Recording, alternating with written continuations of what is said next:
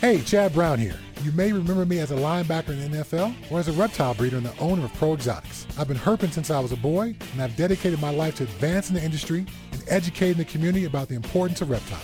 I also love to encourage the joy of breeding and keeping reptiles as a hobbyist, which is why my partner Robin Markland and I created the Reptile Report. The Reptile Report is our online news aggregation site bringing you the most up-to-date discussions from the reptile world. Visit thereptilereport.com every day to stay on top of the latest reptile news and information. We encourage you to visit the site and submit your exciting reptile news, photos, and links so we can feature outstanding breeders and hobbyists just like you. The Reptile Report offers powerful branding and marketing exposure for your business, and the best part is, it's free. If you're a buyer or a breeder, you gotta check out the Reptile Report Marketplace. The Marketplace is the reptile world's most complete buying and selling destination, full of features to help put you in touch with the perfect deal. Find exactly what you're looking for with our advanced search system. Search by sex, weight, morph, or other keywords, and use our Buy It Now option to buy that animal right now. Go to marketplace.thereptilereport.com and register your account for free. Be sure to link your Marketplace account to your Ship Your Reptiles account to earn free tokens with each shipping label you book. Use the Marketplace to sell your animals and supplies and maximize your exposure with a platinum ad. It also gets fed to the Reptile Report and our powerful Marketplace Facebook page. Buying or selling? Use ShipYourReptiles.com to take advantage of our discounted priority overnight shipping rates. ShipYourReptiles.com can also supply you with the materials needed to safely ship your animals successfully. Use ShipYourReptiles.com to take advantage of our discounted priority overnight shipping rates, the materials needed to ship your reptiles successfully, live customer support, and our live, on-time arrival insurance program. We got you covered. Visit thereptilereport.com to learn or share about the animals. Click on the link to the Marketplace, find that perfect pet or breeder, then visit shipyourreptiles.com to ship that animal anywhere in the United States. We are your one-stop shop for everything reptile related.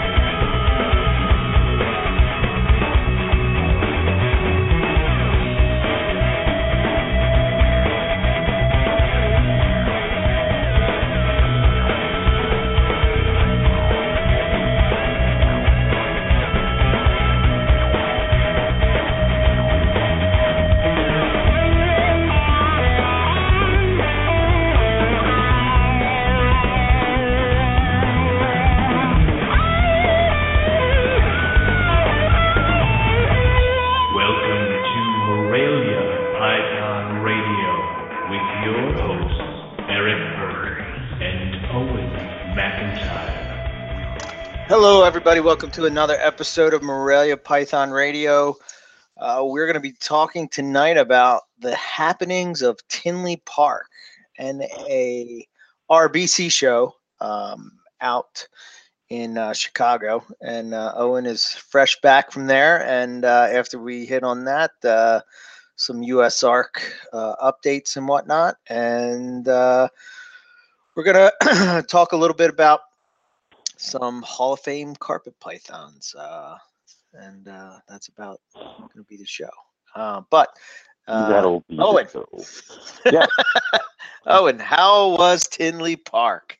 Oh, boring and not fun at all, and I would not encourage anybody at all to go. I mean, wow. No, it was awesome. It was fantastic. I mean, the only problem I found is that the state of Indiana is flat, has no trees, and I swear to God, his major export is the things they use to water fields and tow behind caravans. Because if I passed another tow behind caravan factory or dealership, I was going to lose my mind. Anyway, so aside from the That's drive, the only. Yeah, that's the only thing I don't like about that's Tinley. the only is the downside. drive. I swear to God, the only downside. We arrived. Andrew and I got VIP tickets, which means we're allowed to get in on Friday. So we got in on Friday. We were wandering around, checking out some things, talking to a few people. And it's funny because Andrew suffers from the same thing that you and I suffer.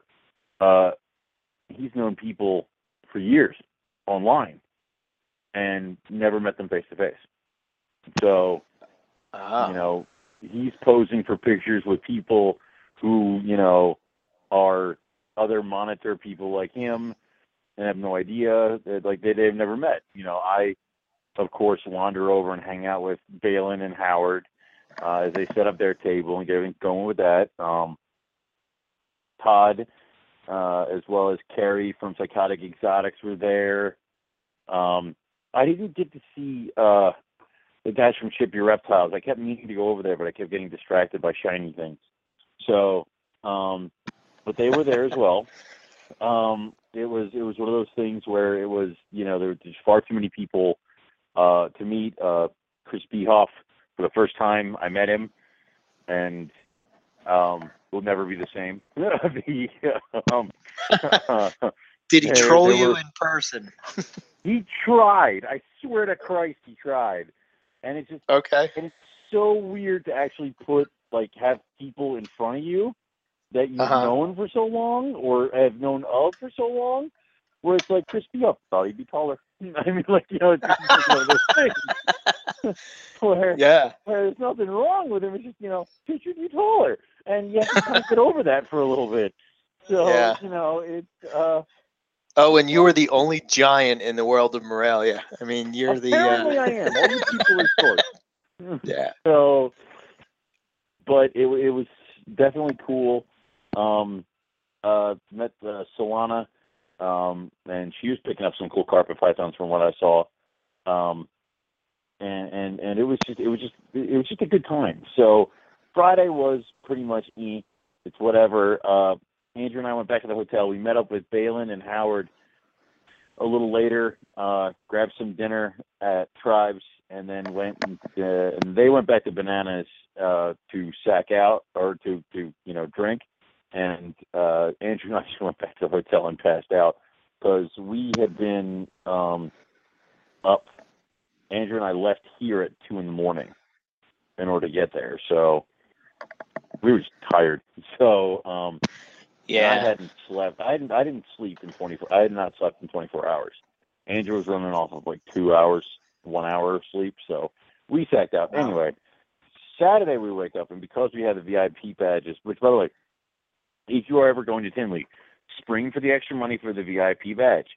It's $50 each, but you get in on Friday when no one else does, and you get in 2 hours early on Saturday and Sunday. So if you're going there for shopping purposes, it is the thing to do.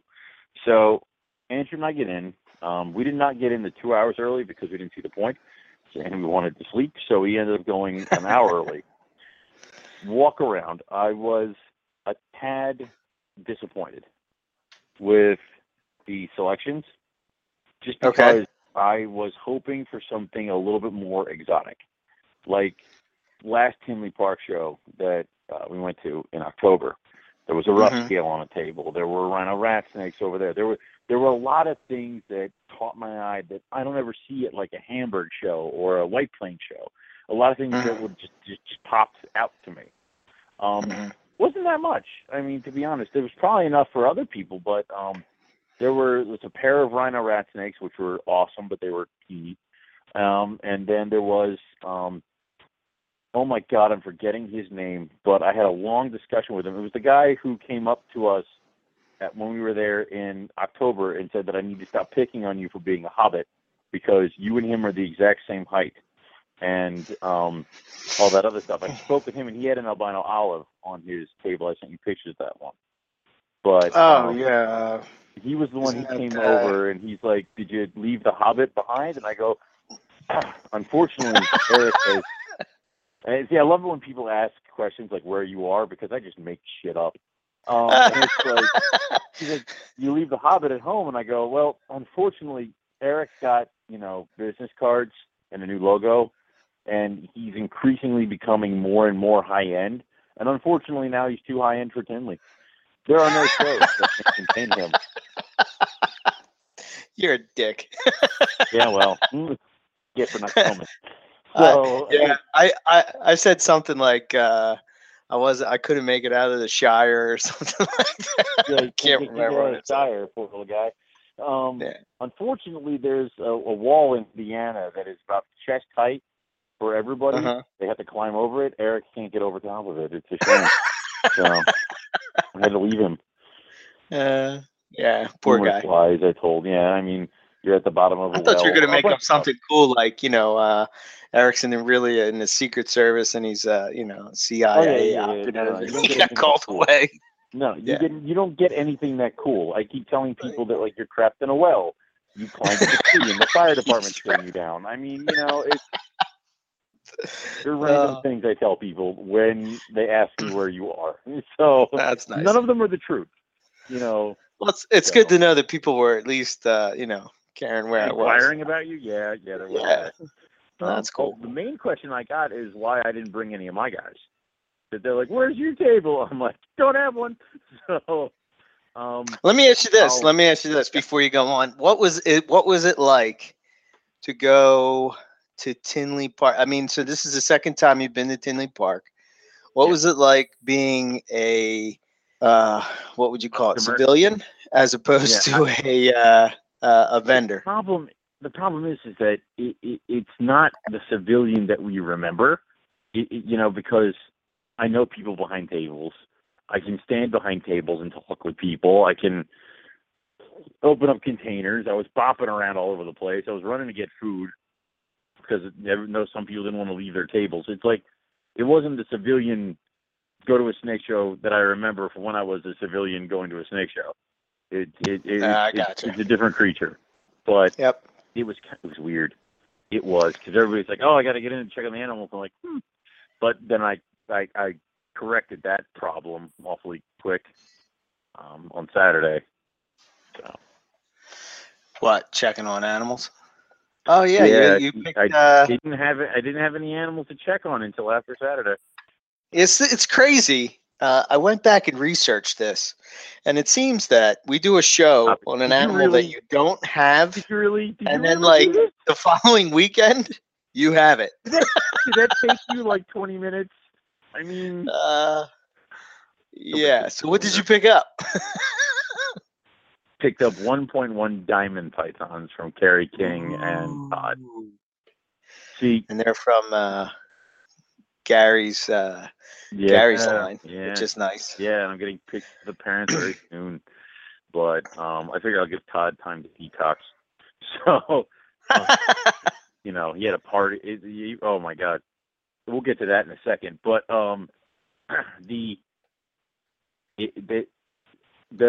told you there was nothing at the show. And I was kind of disappointed. All Friday there was nothing, because I was expecting to have that one pair of like in October when there were the rhino rat snakes, they had that one couple, those animals that I'm like, "Ooh, I want them, ooh, I want them, ooh, I want them," to have that. And I didn't have that on Friday, and I was a little disappointed. So then Saturday, the reason I didn't have that on Friday is because Todd didn't set up, because the airport lost his box of Morelia, because Todd flies and then he ships his reptiles to himself, and he keeps his displays at a nearby friend's house. So Todd wasn't set up on Friday. His box arrived, I want to say close to 9 o'clock. He didn't even get them in. He got them in the building, but that was it before they closed the doors.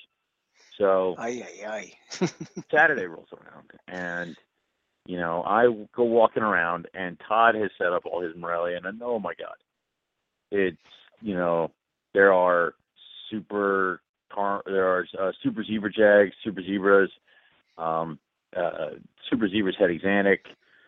Zebras head exanic. There's albino zebras. There's a bunch of stuff. Oh my God! And on the top row there are 4 diamond pythons. And I'm like, "Oh, cool! I've seen diamond pythons before." And then the one female just catches my eye. Like, oh my God, she's got a very bold kind of, a lot of yellow pattern on her head. And I see that immediately, and I'm caught with it.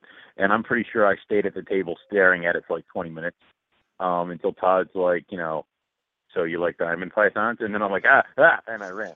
So it's nice. the thing. Then I come back around, and I'm done talking to Todd, and I'm diamonds, but every once in a while I keep glancing over. So, and then I finally just go, all right, because here's the thing. When I left the first time, because I'm like, diamond pythons are nice, I go over and then I do the exact wrong thing that we all do as herpers. I go over to a friend of mine and I go, should I get the diamonds? Should I get the diamonds? So the problem is I went to Howard Redding and I said, should I get the diamonds? And he goes, yeah, do it. Do it. So then every time I saw him now for the rest of it, he goes, did you get diamond pythons yet? Did you buy the diamonds yet? Did you buy the diamonds yet? And I'm like, So, and it eventually became to like, imagine having two Howard Reddings on your shoulder. And each one is just saying, buy the diamonds. And then having a large Howard Redding screaming at you to buy the diamonds. And you really want the diamonds. So, that might be too much Howard Redding. It is. Well, it was a little bit of an overload. So I'm walking around with Mike. Vigola. I can't pronounce his last name, unfortunately, because I'm stupid. But and he and I were talking about the diamonds as well as a bunch of other stuff. Because he's got a few carpet projects that he's trying to bounce off of me, and I'm bouncing some stuff off him. And I go up to Andrew, and I'm like, been thinking about these diamond pythons. And Andrew goes, do it. Buy them. Because you know what? I'm not going to listen to you the entire ride home going to about the diamond pythons. I shoot about the diamond pythons. If you don't buy the diamonds, then kick your ass. I'm like, well, okay then. So I go over, and I spend 10 minutes talking to Todd again, and it's over. It's done. I mean, he did what everybody does. He goes over. I'm like, can I talk to you about the diamonds? And he unlocked all the displays. So it's like, I'm like, God damn it. This is how people feel at Hamburg. So, it was one of those things where I got him in my hand and I was toast and it was done. And I am exceedingly happy with them. Yeah, when you were coming back, you stopped by here and I get to see them, and they're very nice, very, very nice. I'm glad that you took the leap. I'm surprised. I really am. I just never saw you with diamonds, but. Well, to be completely honest, I was hoping there would be a pair of inlands, because I was probably going to take the leap into inlands if they had been there. But what was there were diamond pythons. And I'm like, see, I've always considered diamond pythons to be just so far out of my league, it's ridiculous. I mean, they're too high end for you, my friend. Well, the problem is that I got this new logo from Zach, and it's a lot like. And now you're high end? It was done by the same guy who did my logo, did the most high end logo I've ever seen. Yo, man, if you want the good logo, you got to go to the good logo maker, man. I mean, you got to seek them out high end. That's something. That's how we roll. We'll get to that too, because clothing has arrived, as well as the new tablecloth. So look at you. We'll be looking way. Good night. So. Let me ask you this question, because I was listening to GTP Keeper radio the other day, and I know you had told me this when you were there. We were, messaging back and forth, and you had said that there was no chondro breeders. I didn't see anybody. No. There was a few chondros on people's table. Right. I didn't see anybody who I would have pegged as a chondro breeder. And that surprises me because of how well chondros seemed to do at the October show. Oh yeah, we were right next to Clockwork, and they were doing great. Yeah. I expected to see them there. Nothing. I mean, it is quite a haul, I guess. I don't know. I mean, I don't know. It just seems. Here's the thing. From what I'm being told, the March show isn't as big as the October show. Now, when people say that, I'm expecting foot traffic is going to be not that big, and because foot traffic is not that big, the vendors aren't that big. there was the same amount of people, if not more, than the October show, in my opinion. That place was packed from when the doors opened to when they were throwing people out at the end of the day. So let's ask this question: Were people spending? Were they buying stuff? Yes. Oh yeah, there was stuff leaving. You know, How about as far as well? There's a couple things that I was thinking. I wasn't sure how the ban, the Lasiak thing affected. Were people there? Like, I kind of thought that maybe people would rush out and they would just buy retics. The majority of the show was ball python and retic. I'll tell you that right now. Okay. There were some booths that were kind of cool and small. Tom Crutchfield was there with his albino iguanas. And of course we had the carpet tables, and then we had some monitor guys and some gecko people, and there were a lot of dry good vendors, about 3 or 4. I did run into Peter Birch at Brian Barczyk's table. Okay. Tables. I love that but guy. Of course, he was hilarious. He and I talked for like an hour. It was awesome. He's a funny guy. Mm-hmm. And then I said hi to Brian. So he's gonna be coming on the show, right? Oh no. No. Honest to God, we have to, because talking to him was just far too much fun, and it was nice seeing the Australian perspective on the recent bans, as well as they are not having an easy go in Australia right now when it comes to legislation and rules being passed for pythons, because not only do they have the licensed tiered system, now they're getting into the states of Australia are starting to pass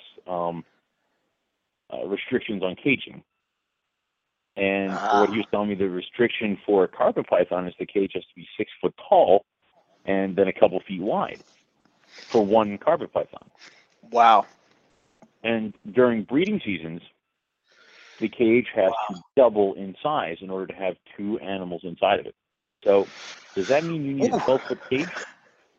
Wow, that's great. Well, I think Europe has the same type of cage requirements. They require a little bit larger cage. Mm-hmm. So, and apparently they can have guys, somebody from, I guess the interior or something like that, can just knock on your door at any moment, anytime, and say he's going to come in and see the animals. And if you say no, he comes back with the cops and a search warrant. And if you let him in, he finds stuff, he writes you up a citation, hands you a bill, walks out the door. Huh. Oh, yeah, it was crazy listening to that stuff. But then he had some other fun things.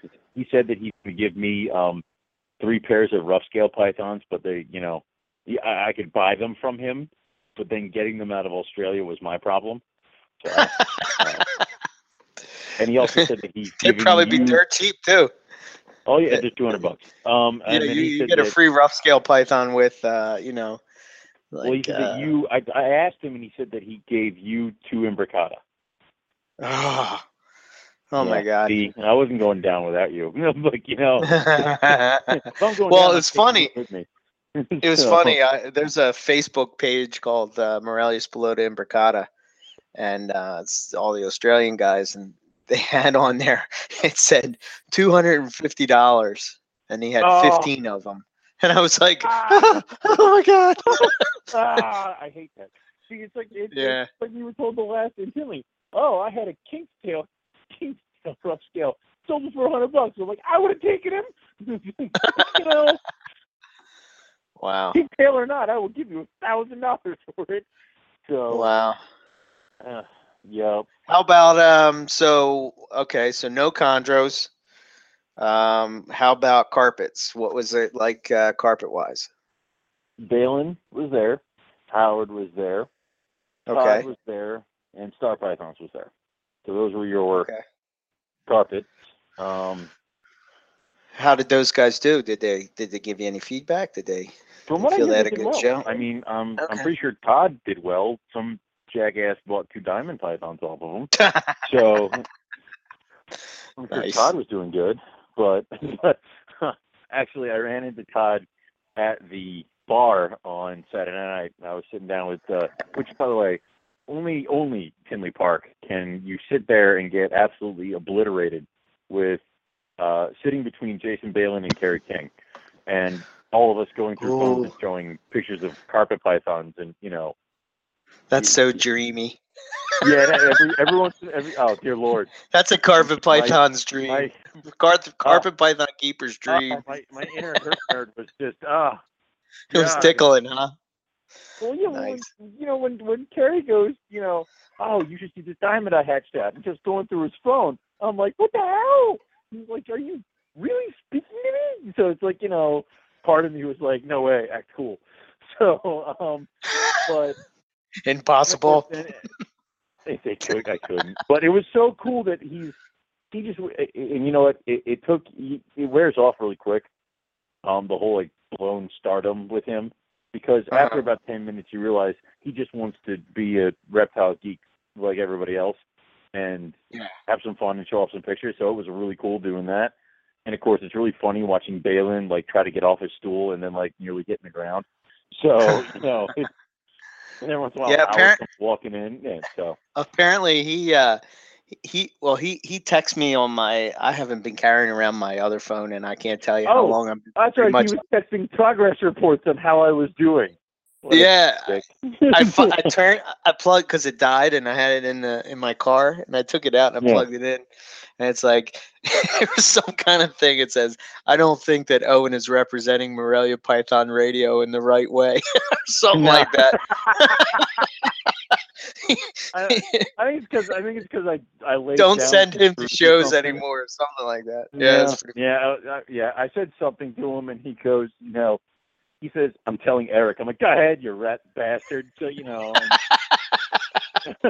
that's great. Yeah, but okay, so a few carpet people.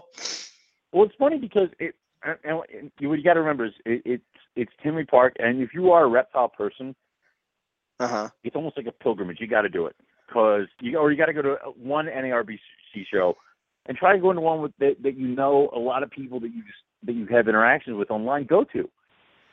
So I'm excited. Go ahead. Sorry. Oh, it's funny because Balin's like, you want to go get lunch? I'm like, yeah, I'll go get lunch. So I walk over. I'm like, Andrew, hoagies, we're gonna go. Do you want one? He goes, yeah, I'll go with you. And then one of his guys turns around and goes, you want to come over and see the lace monitors? And I swear to God, you've seen Andrew. He's a big man. I've never seen this man move that quickly. He's like, yes, and he's gone. I mean, it's like, I swear to Christ, he was skipping. Okay, he was gone, and I didn't see him for 4 hours. Okay, wow. He comes back and he's got this grin on his face from ear to freaking ear. And I'm like, how was it? And he shows me pictures. These monitors are gorgeous. It was one lace monitor normal and a Bellface lace monitor. And I'm telling you right now, that's a $5,000 monitor and a $10,000 monitor. Whoa. And he got to hold them both, and it's like, that is sick. They're so, you paint that thing a different color, it's a Komodo dragon. So. Wow. And that's cool. I can just nerd out on that kind of shit too. So, but it was so cool. So Saturday wraps up the show, and we decide we're going to go to some like hibachi Japanese place for dinner. So I go back to the hotel room, and of course I'm still fawning over diamond pythons, and Andrew got himself a peach throat monitor to go with his male and his other female. Oh, cool. Now he has a trio of those. So awesome. Yeah. So we're doing that. Oh, and there was a table full of jerky of numerous different animals. So I did bring home elk jerky, buffalo jerky, alligator jerky, and ostrich jerky. So okay, I have jerky for Carpet Fest. Okay. So cool. Last year we had salmon, vodka. This year we have jerky. Alligator jerky. All right. Keep up with it. If you were sitting on the fence, if you were on the fence about whether or not you're coming to Carpet Fest or not, the fact that we have jerky, that should that should just push you over the edge. It should. Ostrich jerky at that. Come on. Yeah, it's freakishly large bird. has been murdered and turned into jerky. It's pretty much a dinosaur, but yeah, go ahead. Hey, what do you want me? What else can I do for you people? Anyway, so we all go to the restaurant, and it's fun. Everybody's eating like freaking hogs, and then we all go back to the Bananas Bar, which is the bar that's attached to the convention center. That seems to be the thing for Tinley, is that you kind of break off and go wherever you want for dinner and have dinner with whoever you want. But then after dinner, everybody kind of meets back at Bananas. So Right. like everybody eventually, you might not even start drinking there, but at one point during the night, you go to Bananas.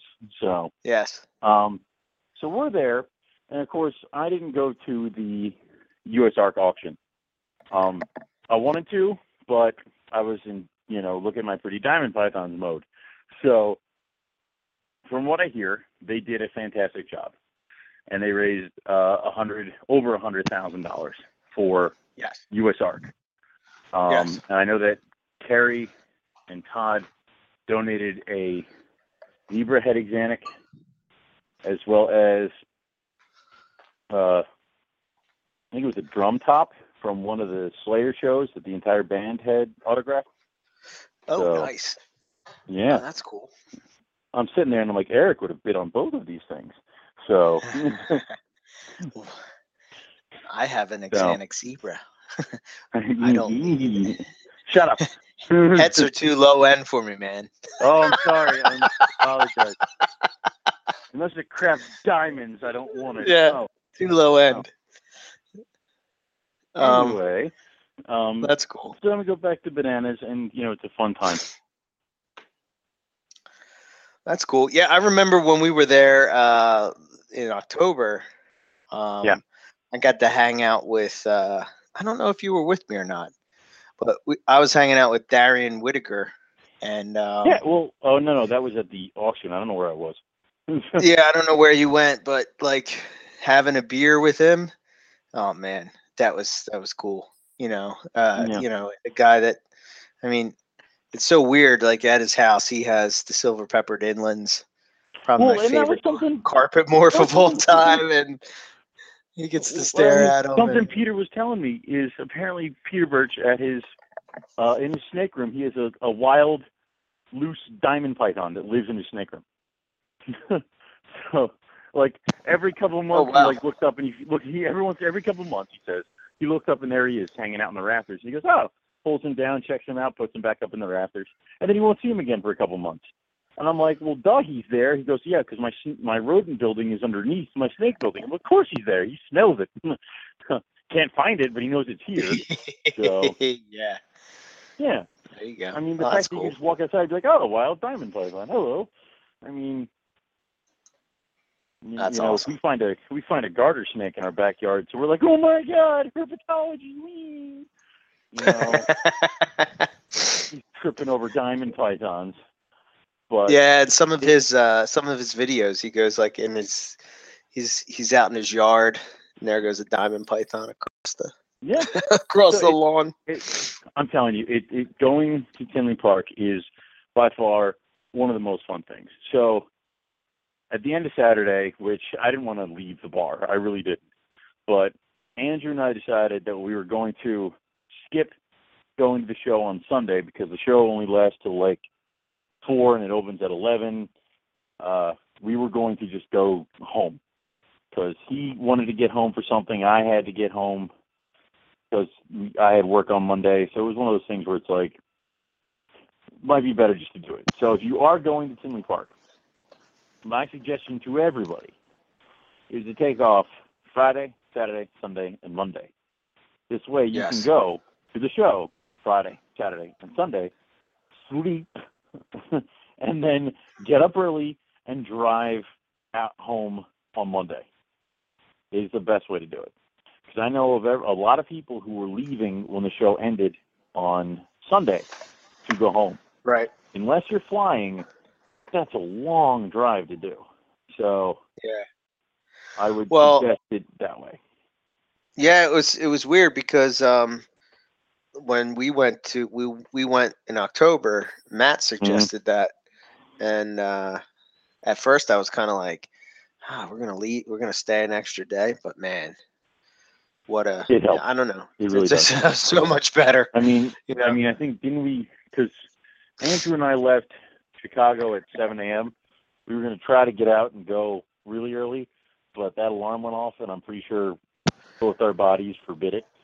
So we ended up leaving around like 6ish, 7ish, and then we rolled into his house around, I want to say 8 o'clock maybe at night. And then I got to your place at like what, 8:30, 8:40? Yeah, something like that. And I was planning on just like, grabbing some stuff and heading straight home, but then you started distracting me with things. So there's no such thing as a quick stop to your house. You know that, right? Yeah, that's true, because then Zach came by, and I actually wanted to get your guys' opinion on some of my females. I still second guess myself, type of thing, and it was funny. I opened up the tub. You're like, duh. Oh man, what'd I do? Yep. Did I lose you? Oh, there you are. No, I'm right here. So it's one of those things where I'll never know my females are gravid, but it's one of those things where if somebody else were to come in, it's freaking obvious. So weird thing though. Needed that. Just on a side note, weird thing is that, have you ever had a gravid female take food? Yeah. Oh, you have? Yeah. Okay. You got to remember, we feed over here. Yeah. Typically, though, like when my girls are gravid, they don't take food. But the Carmel girl, she took food, which kind of was, I mean, she looks like she has scale separation, but I don't know. It's kind of weird. I offered her a small rat today, and she took it, but I don't know. I'm still going with the fact that I believe that she's gravid. Whereas all the other ones that we thought were, they all refused. So that's a good sign. Yeah. So I added some. I usually add sphagnum moss to the. I put it straight in the tub, and they go to town. Just make the whole thing pretty much a nest box. Awesome. Well, that's cool. So we got diamond pythons in the collection now, and you took my pair of Moluccans. I did. So really, I did. the only scrubs I really have left are Halmahera. I have a Halmahera pair and a barneck female, and I'm still on the fence with. I really just, I don't know. It's like it kind of. You kind of have to phase. You grew out of it. It's one of those. Yeah, things. I guess so. I don't know. I just feel like I would never really put the work in that be successful with those. You know what I mean? Like I'm too focused on other things. Well, maybe that's like obviously they're not a push button easy animal, and you have a bunch of animals that are, desire your attention. And of course, the carpets are always going to be your bread and butter. But I see you drifting more and more towards the, short tails and the bloods. Yeah, I mean, yeah, it's funny. While you were at Tinley, I got to stop at Matt's place, and I don't know what was different about this trip, but you actually paid attention.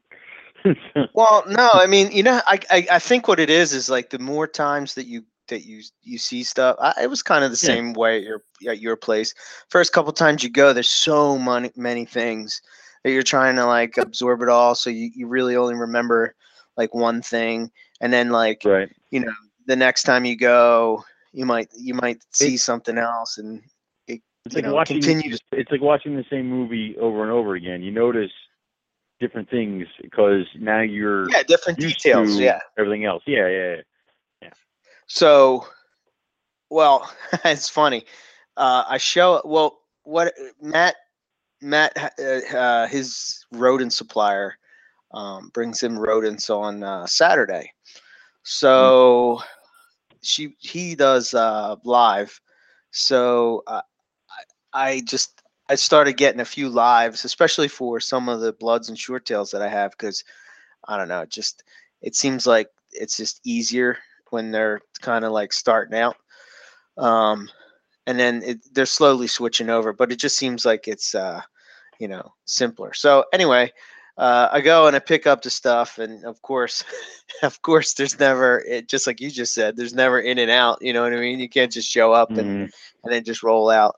But he had showed me this blood python that he picked up at Hamburg, and I remember when he picked it up, it was friggin' gorgeous. But now that he's put some size on it, oh my God, good Lord, this thing was just amazing. I mean, just freaking amazing. I can't describe it. And then of course we Googled at the chondros and whatnot, but I don't know. I guess like when I go to somebody else's spot, I don't know. I just chondros are cool, but they don't capture my eye as the way other things do. I guess maybe because I'm so used to seeing them. You know what I mean? I don't know. But I got to match to see stuff I don't have. Yeah, I mean, Yeah. It's I was saying before the show, it's like pretty much between the three of us, we're gonna have almost every species of python that you can get pretty soon. But yeah, I don't know. It's I picked up a few new things, so yeah. You also got what did you get? 1.1 captive born and bred gold phase white lip babies from Steve Tillis. Because nice. I kind of sat down a couple weeks ago and did a quick assessment on projects here and which ones are successful and which ones are not. And right, I would love to say that every project is successful, but it is not.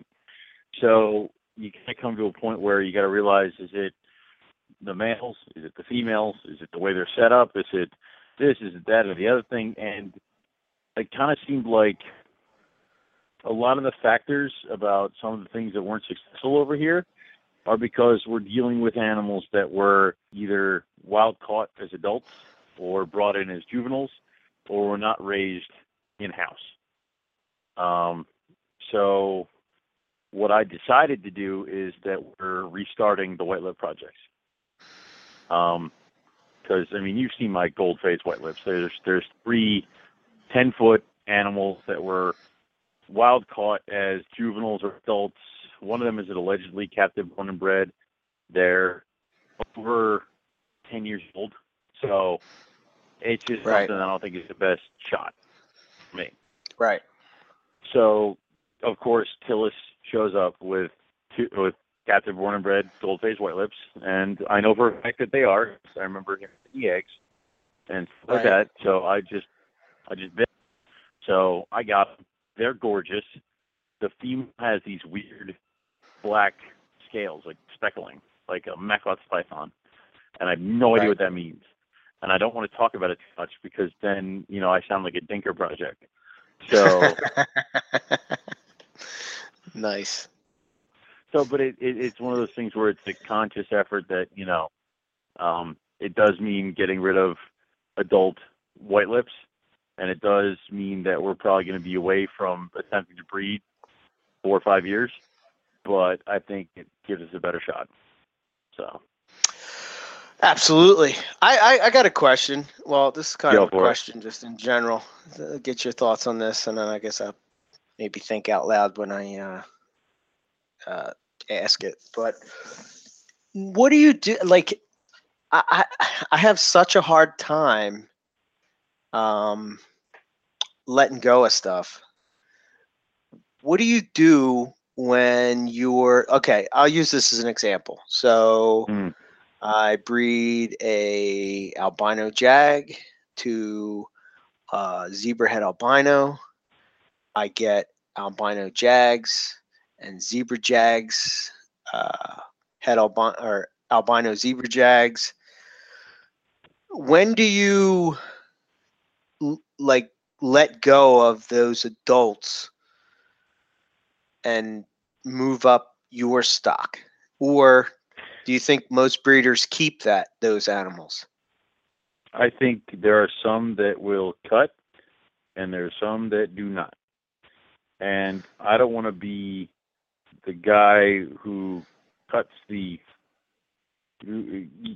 nose to spite my face, who sends out a proven breeding male because his kid is now ready to breed, and then say the kid has a bad year, or you lose the one, and then now you're in trouble. Like, well, let's say on a project you hold back 2.2.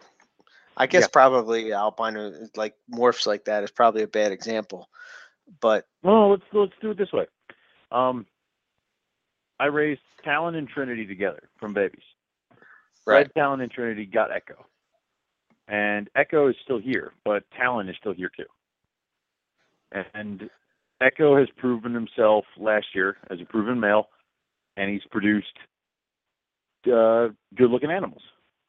Right. And Talon has had nothing to do the past 2 years because Echo has been doing it. So Echo is breeding with another female this year, but I have this giant female that I haven't been able to get anybody to breed with. No one wants to touch her. Threw Talon in there, and he's been breeding with her nonstop. If I had Talon, I would have had no eggs there. So it's like. Well, let me ask you this though. Let's use your caramel project, because this is probably closer to what I'm talking about. So your original pair of caramels, will you hold on to them for what? Yeah. You will? Yeah, well, because with the mixtures of things, sometimes it's just good to have normal base stock. I mean, sometimes I get into the point where it's like, well, I can't breed this animal with these, because that's jag to jag, and I don't like doing that. So sometimes it's good to have the normals or the bases or the bare bones of it, because then you can use them. Basically, you got the animal, plug it in there. You know. Yeah, but I guess like I look at it as, why would I breed a zebra het albino when I can get just all albinos by breeding albino to albino? I guess my ultimate goal is to work with my own stock. Exactly, but the different thing with you is, and with albino in general, is that it's a recessive. I'm talking, you kind of open the gates a little bit more when you have something like a codom gene, or because I don't like doing jag. So if I want super caramel, if I want to breed my super caramel jag female, I can breed her to a bunch of stuff. But if I want to just get another batch of super caramel jags, I can't breed her to my caramel jag. I can't breed her to my super caramel jag. I can breed her to my caramel. Right. If I had another super caramel, I could. But so it's good to sometimes have just the base bone things. Now, would I replace my caramel male with a super caramel? Probably. But am I going to sell my caramel male? Not unless I get so bogged down with no open cages and stuff that I got to trim the fat, if it comes down to that. But what I'd probably do is I'll keep it for caramel and keep my caramel male. He just won't do anything for a few years. He'll just sit. He'll just live. He'll just be in a bin just in case. It's always good to have backup hitters. It really is.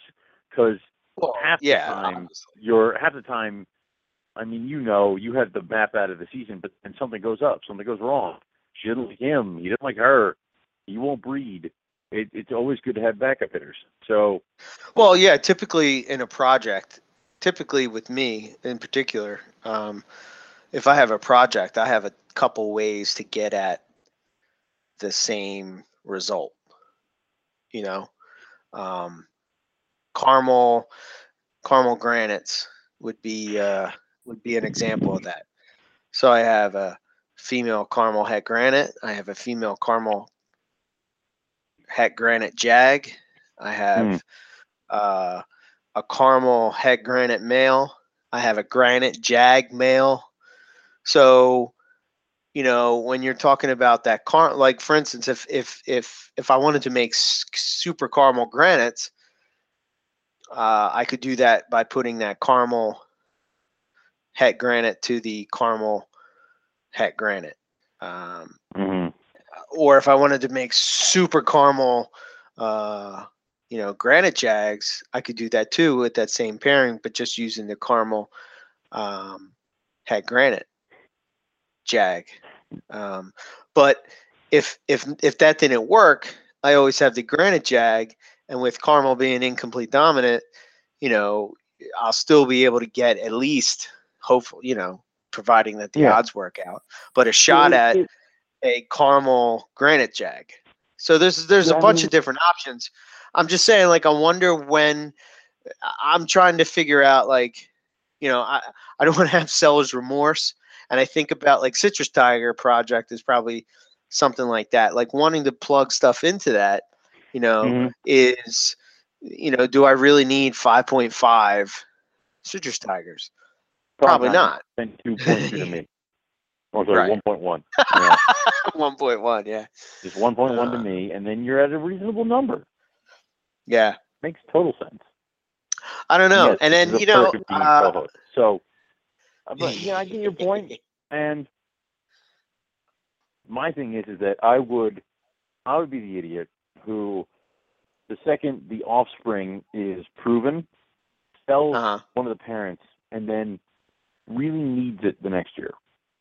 If I had sold Talon, I would have been screwed this year when it comes to what to do with Layla. I mean, then maybe I might get eggs. They'll be normal coastal jag, but I think if I was doing just straight carpet pythons, no morphs involved, I think that I would be very reluctant to sell that animal, as opposed to if it was a morph, if that makes sense. So my M-Pen coastal female, I'm not letting go of her, because there's a bunch of things that I can plug in for selective breeding as far as coastal goes. Right. And to be honest, if you sell a female, if you sell an adult female, you're stupid half the time. Yeah. And yeah. The other half of the time, and actually there was a question that was asked at Tinley. It's like, are you guys ever afraid? Somebody asked me, Howard Jason, are you guys ever afraid of selling gravid females? And I go, nope. And then he goes, why not? I'm like, if I'm selling a female, I don't sell her till July. So and it's like, and he goes, really, July? I'm like, yeah, I'll maybe put her up for sale in July. Sometimes I'll wait till September. She ain't leaving if she's got eggs in her. I mean, that's one of those things where if there's even a hint of eggs, not happening. Right. So, but it's almost like with a lot of things you want to establish a bloodline. And of course, with a bloodline, your better animals will come out and eventually replace the parents. And I always think that if you are breeding, you want to always have a conscience, in the back of your head, that your adult animals will not be here forever. My biggest fear is selling every single animal that my one animal is involved in and produces, and then when he or she dies, not having anything to continue the bloodline for myself. That's happened a few times where I had an unexpected death, where I didn't have any babies from that pair. Sophie is one of them. And, my really, really, really, really big coastal, who I had no idea how old she was, she laid one clutch for me, which was 52 eggs, and we hatched them, and I sold them all. Every last one. Right. And then she had a clutch after that, which was 45 eggs, where they were all slugs, and then a year later had complications and ended up passing. And it's like, God, I wish I'd kept just 2 females just to see if they got the size their mother did, if they could be just these monster coastals or something like that. would have been awesome. So it's almost like I would encourage people to have holdbacks, but, also do what's best for your breeding program, and not just to ditch an adult animal once it becomes potentially obsolete in a morph potential, because you never know when you're going to need it or want it. So Yeah, try I doing guess I long-term, like try doing long-term breeding loans. If I have an animal, like I contemplated a few times sending Pyro and Talon out to go breed someplace else to someone else's animals who he might not have an animal like Pyro or Talon, and then at least he'll get some babies out of it. Plus, they're doing something for the year, and maybe less my food bill. I mean, I thought about it. I haven't done it because I don't very untrustworthy of people, but it's one of those things. It's one of those ways you can. You're different. You'd have to be very inner circle. Yes. You know what I mean? It's one of those things where now I open up a cage and I retain ownership of an animal. I can't do anything with it. Like right now, you have my ivory jag Luna. I couldn't do anything with Luna. I have no male in my collection that I think would complement her correctly. You have the ivory jungle from Ted, from Mike Curtin. Yes. Who I would like if I were to pick one animal that I probably would beat you with a stick and take. He's one of them. There are many, but he was definitely one of them. So, yeah. And it's one of those, we're doing a loan thing where you actually have Luna now because she will be ready to go next year. I say next year, even though she's probably bigger than some of your breeding females right now, but yeah, by the way, she is. I know she is. I saw them. Yeah. And I'm like, holy crap, I'm a monster. So it's one of those things where, it's something that you and I can do together to make some quality animals. It's a fun project to think about when it comes out of. And, I don't have to sit here with Luna for another year, nothing to do. So, well, yeah, I did that with Matt, with the Borneo. That's he what has I'm going to do with my blood next year. I'll send the that female to him in Borneo. He has the female Borneo that produced that what we call the Halloween Bright from Lon, and I checked her out when I was there, and he said that she's headed in the right directions, not quite there, but things are looking good. There was one male that was supposed to go with her, but we revamped and did a different one. But I was saying to him, like, there's no point of me taking her because I don't have a male available. What am I going to do with her? Yeah. Well, I mean, and plus too, he has such killer stock that it can really. I mean, that female's really nice, and we can really make some really, really, really nice Borneos.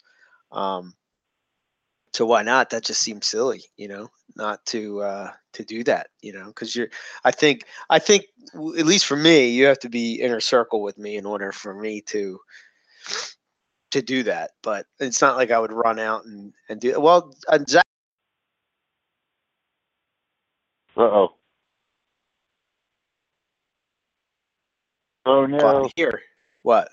Oh no! I couldn't hear you. You dropped out there for a minute. Oh no! Oh, so I just got good. muted. All right, okay. All right. No, I didn't mute you. I'm not even looking. No. I'm not even sitting at my computer. What the heck? All right, well. Yeah. Anyway,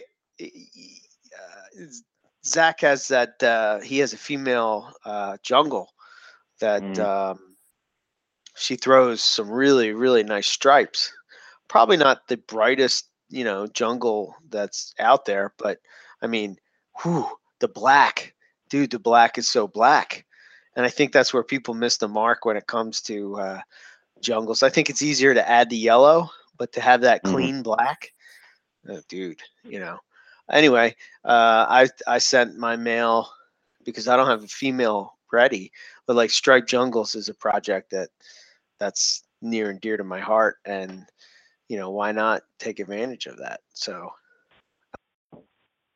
Yeah, definitely. I mean, that's just one of those things if you can do it, if you know enough people that are working together and you guys can reach an agreement and work side by side, do it, definitely. I mean, yeah. Breeding loans help a lot of people, and it's one of those where, all right, I've scoured all over the place to try to find a mate for this animal that complements it. I found it. It belongs to this guy. So, Right. Maybe we can hatch out a deal. Now, I will say that the second you start having success breeding, people tend to come out of the woodwork to try to get you to breed their shit for them. No. Don't do that. No. It's funny as hell because at the last Hamburg, I'm there and I'm working behind a table, and some guy comes out of nowhere, and I have no idea who this guy is. And he goes, "Do you have Macklot's pythons?" And I go, "No, I do not. They're breeding right now. I don't know what's happening. We'll see what's up." I actually had Eric Kohler's Macklot's python female under the table because he and I were doing a breeding loan because his Macklot's male just isn't working for him, and Glitch had already gotten Pixel Rabbit. So I figure, why not? So I actually had a Macklot, and he goes, so this guy says, "Well, do you know anybody who'd have any?" I'm like, "Well, try calling Ryan Young." He goes, I got off the phone with Ryan 2 days ago, and he doesn't have any right now. I'm like, "That's a shame. You should have some more later." And then he goes, "Well, I'm going to send my Macklots to you." And I'm like, not really looking to buy anymore. And he goes, "No, you breed it, bring it back." I'm like,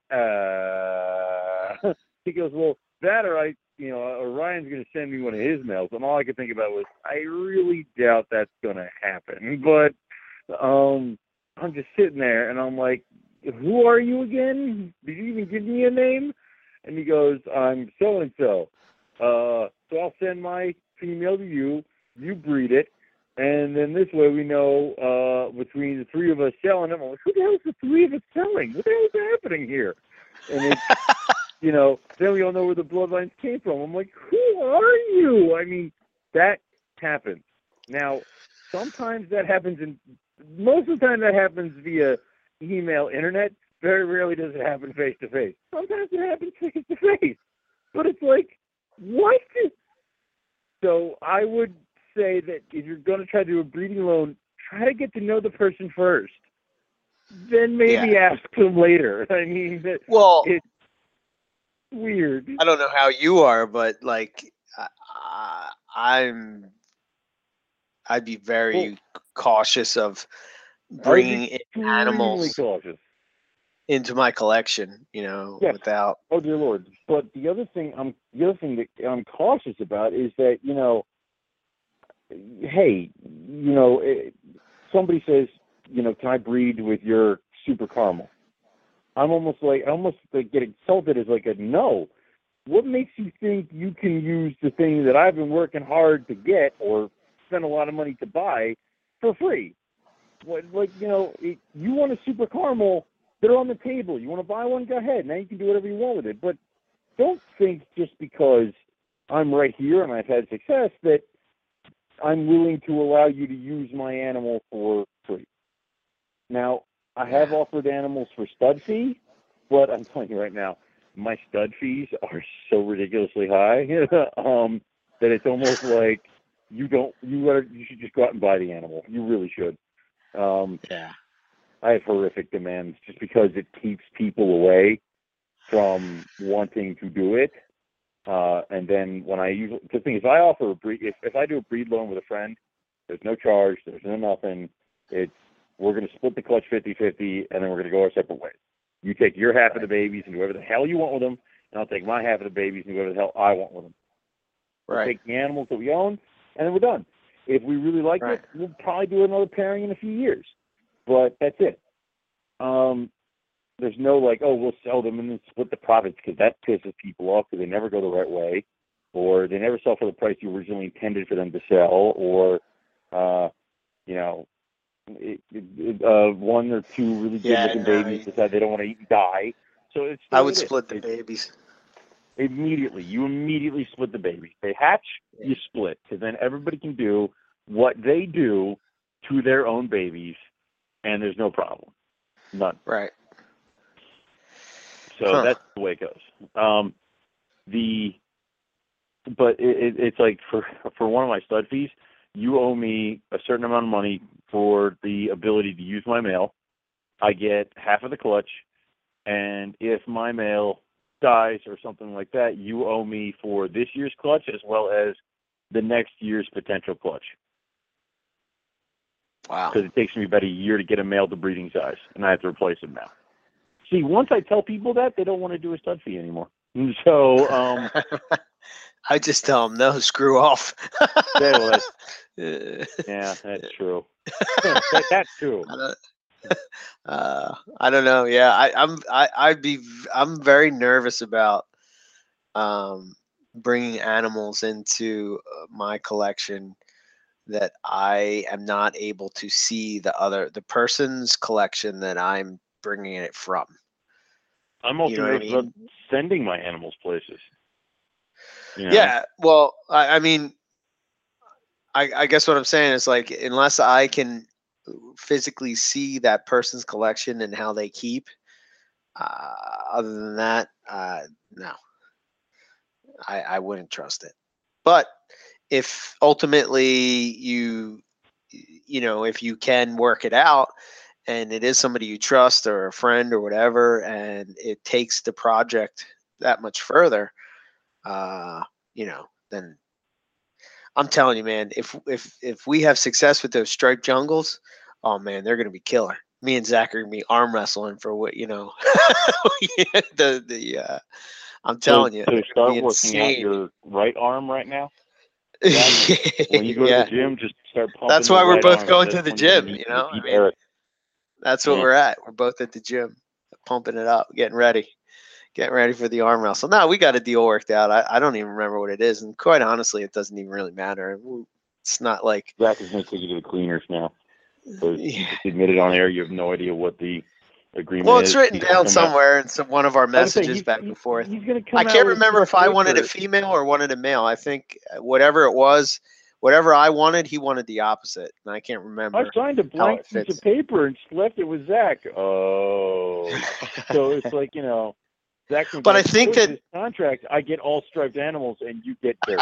Oh, wow. I think the way we worked it out is whatever the sex that he wanted, I wanted the opposite, like first pick. So you would go through, you'd sex the clutch. Let's just say, for sake of argument, that he wants a male, which I think that's what he wanted, but I'm not sure. I think I wanted a female. So first male, he would get the pick. First female, I'd get the pick, and then we'd go through and split it. Well, yeah. So it worked out. It worked out well.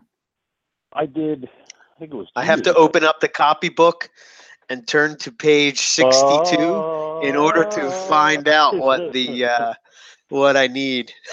Bring the magic copybook. Yeah. On hither. Come hither, the copybook. My quill, please. Thank you. Light the candles. Anyway, I think it was, what year was ICAST? That was 2 years ago now, right? What's that? ICAST. That was like 2 years ago, right? Yes. Okay. So 2 years ago, I did the breeding with Jason Balin. He sent me an original line tiger, male. Yes. And I chucked him to Trinity. Trinity is some tiger blood in her somewhere, and she's throwing some good stripes. And it was a good group. It was a good group of tigers. Actually, Balin kept 2 of them. So when they hatched, I got them feeding and whatever. And then when ICAST came down the road, I brought the entire clutch down after I had sexed them. And what we did is I said, the boys over here and the girls over here. And he said, well, you did the incubating, you did the breeding, you get first pick. So what we did is we started with the girls, and I grabbed one girl, he grabbed one girl. I grabbed one girl, he grabbed one girl. We did that the entire way until the girls were gone. Right. Because they're all in deli cups. And then we did the same thing with the boys. I started again with the boys. So I think I ended up getting like 2 extra tigers or something than him. But he still got some good animals, and then that was it. I took mine home. He took his home. That's a good idea. I think he actually sold one at ICAST. I think Oh, someone really? came up asking about. Yeah, if I remember, somebody came up asking about tigers, and we ended up selling one. And it was funny because for like the next 2 years, that guy would post something up and be like, "Look at my beautiful tiger from Jason Balin." And Jason, the first comment would be Jason going, "Owen helped too," or like Owen was involved too. Give Owen some credit. I'm like, thank you. It's like, Uh, so it was one of those things where it was just funny. But so I mean, obviously breeding loans can be done. It's just, first off, don't be insulted if the other guy says no. I mean, yeah. understand you're asking a lot. But also, it's one of those things where if it's a rarer animal, it's almost like some breeding loans just have to happen a bunch of times. It happens a lot with chondros. They're doing breeding loans all over the place. Which really surprises me because they're kind It doesn't surprise me because they're so hung up on lineage. How else are you going to get new blood in there? Yeah, but it's funny when I was listening to GTP Keeper Radio. This is why I appreciate Bill so much, because he brings that perspective from, he's more of like, he deals with a bunch of different types of pythons. So when he looks at a chondro, to me, it seems like he looks at it as it's just a green python that perches on a stick. Whereas it's a thin ball those python guys that's on a stick. Yeah. Those guys really, well, the past show they had, it was all girls. It was a girl roundtable, which, by the way, if you didn't get a chance to check it out, you should check it out.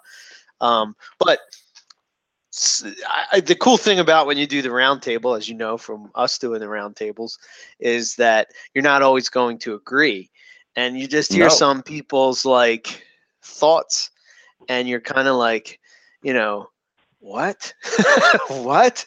And then other things you're like, wow, I never would have thought of that, and vice versa. They'll probably think the same thing. But it just seems like when people with chondros, just like, it just seems that like diehard chondro people, that's all they keep is chondros, and they're just like a magical snake or something. I don't know. I'm not making. It sounds like I'm making fun of them. I'm not insulting them. I'm not making fun of them. It's just that they're very, what's the word I'm looking for? I don't want to say more educated, more snake nerdy. I don't know what the right word is to put it, but they're just, it's not just like you put two snakes together and they breed type of thing. When in reality, it probably is that way, but right. Yeah, I don't know. So it just seems that they would be very particular with allowing that type of thing in or out of their collection, But you're right. Yeah. I do see it, but I don't know. If you have like a blue mite phase chondro, are you just going to let that go out into somebody else's collection? You know what I mean? No, you're not. You're like a. It's like, and yeah. I felt weird even when you and I started doing the show. Is we're talking about snakes and stuff, and you're like, I got this, this, and this. And I want to be like, well, I could send my mail up there. It's like, I almost like was doing that, but it's like you can't do that. You can't just be like, well, I got a boy. He's trash compared to what you got, but it's a mail. Right. So it's one of those things where you kind of can't help yourself sometimes. So I almost feel like if you're not on the same equal plane as the other breeder, like say I'm just getting started. Right. I have like 4 carpet pythons. Don't go into a show and expect that because you're offering your male services to somebody else's, that they're going to jump at it. And, and it's kind of like, I would almost say, don't even offer it. Just don't. But now if the breeder comes up to you and says, I've been doing this for a while, I've been looking for a male that kind of like what you got, or say you bought this boy and I was looking at him, would you be interested in doing a breeding loan? I'd say it'd be something you might want to consider, because not only will it help kind of bring you into the community a little bit, now you've got this expert who is probably a little bit more versed than you are when it comes to breeding snakes, wanting to help you out pretty much, giving you half a clutch. Yeah, this would be. It's funny you say that, a little more versed in breeding snakes. This will be my third year. That's adorable. Third year breeding. But Yeah. I've learned so much in those 3 years. You know, doing the show, talking to breeders is has helped me tremendously. But I think that there's something that can't be compared to hands-on experience of watching your females go through, uh, you know, The breeding season. yeah. I mean, like, I don't know. I see. I'll bring up Matt again. I look at like how one of the things that I'm learning from him and watching what he does as far as breeding, he kind of like really pinpoints when the female goes, and then the female kind of will go the following year at the same time. You know what I mean? So it kind of like directs him, and he has like a system that he does and whatnot. And I just think that those little things, and like watching your female and observing what she does. Like, for instance, it was weird, I never saw this before, but I was talking to Chris Salemi, and he was messaging me, showing me the pictures are on Facebook now, but his females was twisted like a pretzel, right? Yeah. And like really goofy position, and he's like, yeah, this female's gonna lay. And sure enough, like 5 o'clock in the morning, there's a message on my phone that says, he the female laid, and he said that she was breathing heavy. But these are all cues that the female puts off, that he picks up on, and it's just weird. I mean, and your animals after a certain point, and there are certain things that you will notice that is wrong and isn't, or isn't in their normal behavior. So yeah. It's oh shoot, I just lost my train of thought because I typed. Damn it. Damn it. Damn it. I can't type. Why can't we ever do two things at one time? Yeah, I don't know. It's very difficult when you're doing it. If we have a guest, then it's a lot easier. But when you don't have a guest, I know, because then we just ignore each other, and I mean that's wonderful. Yeah.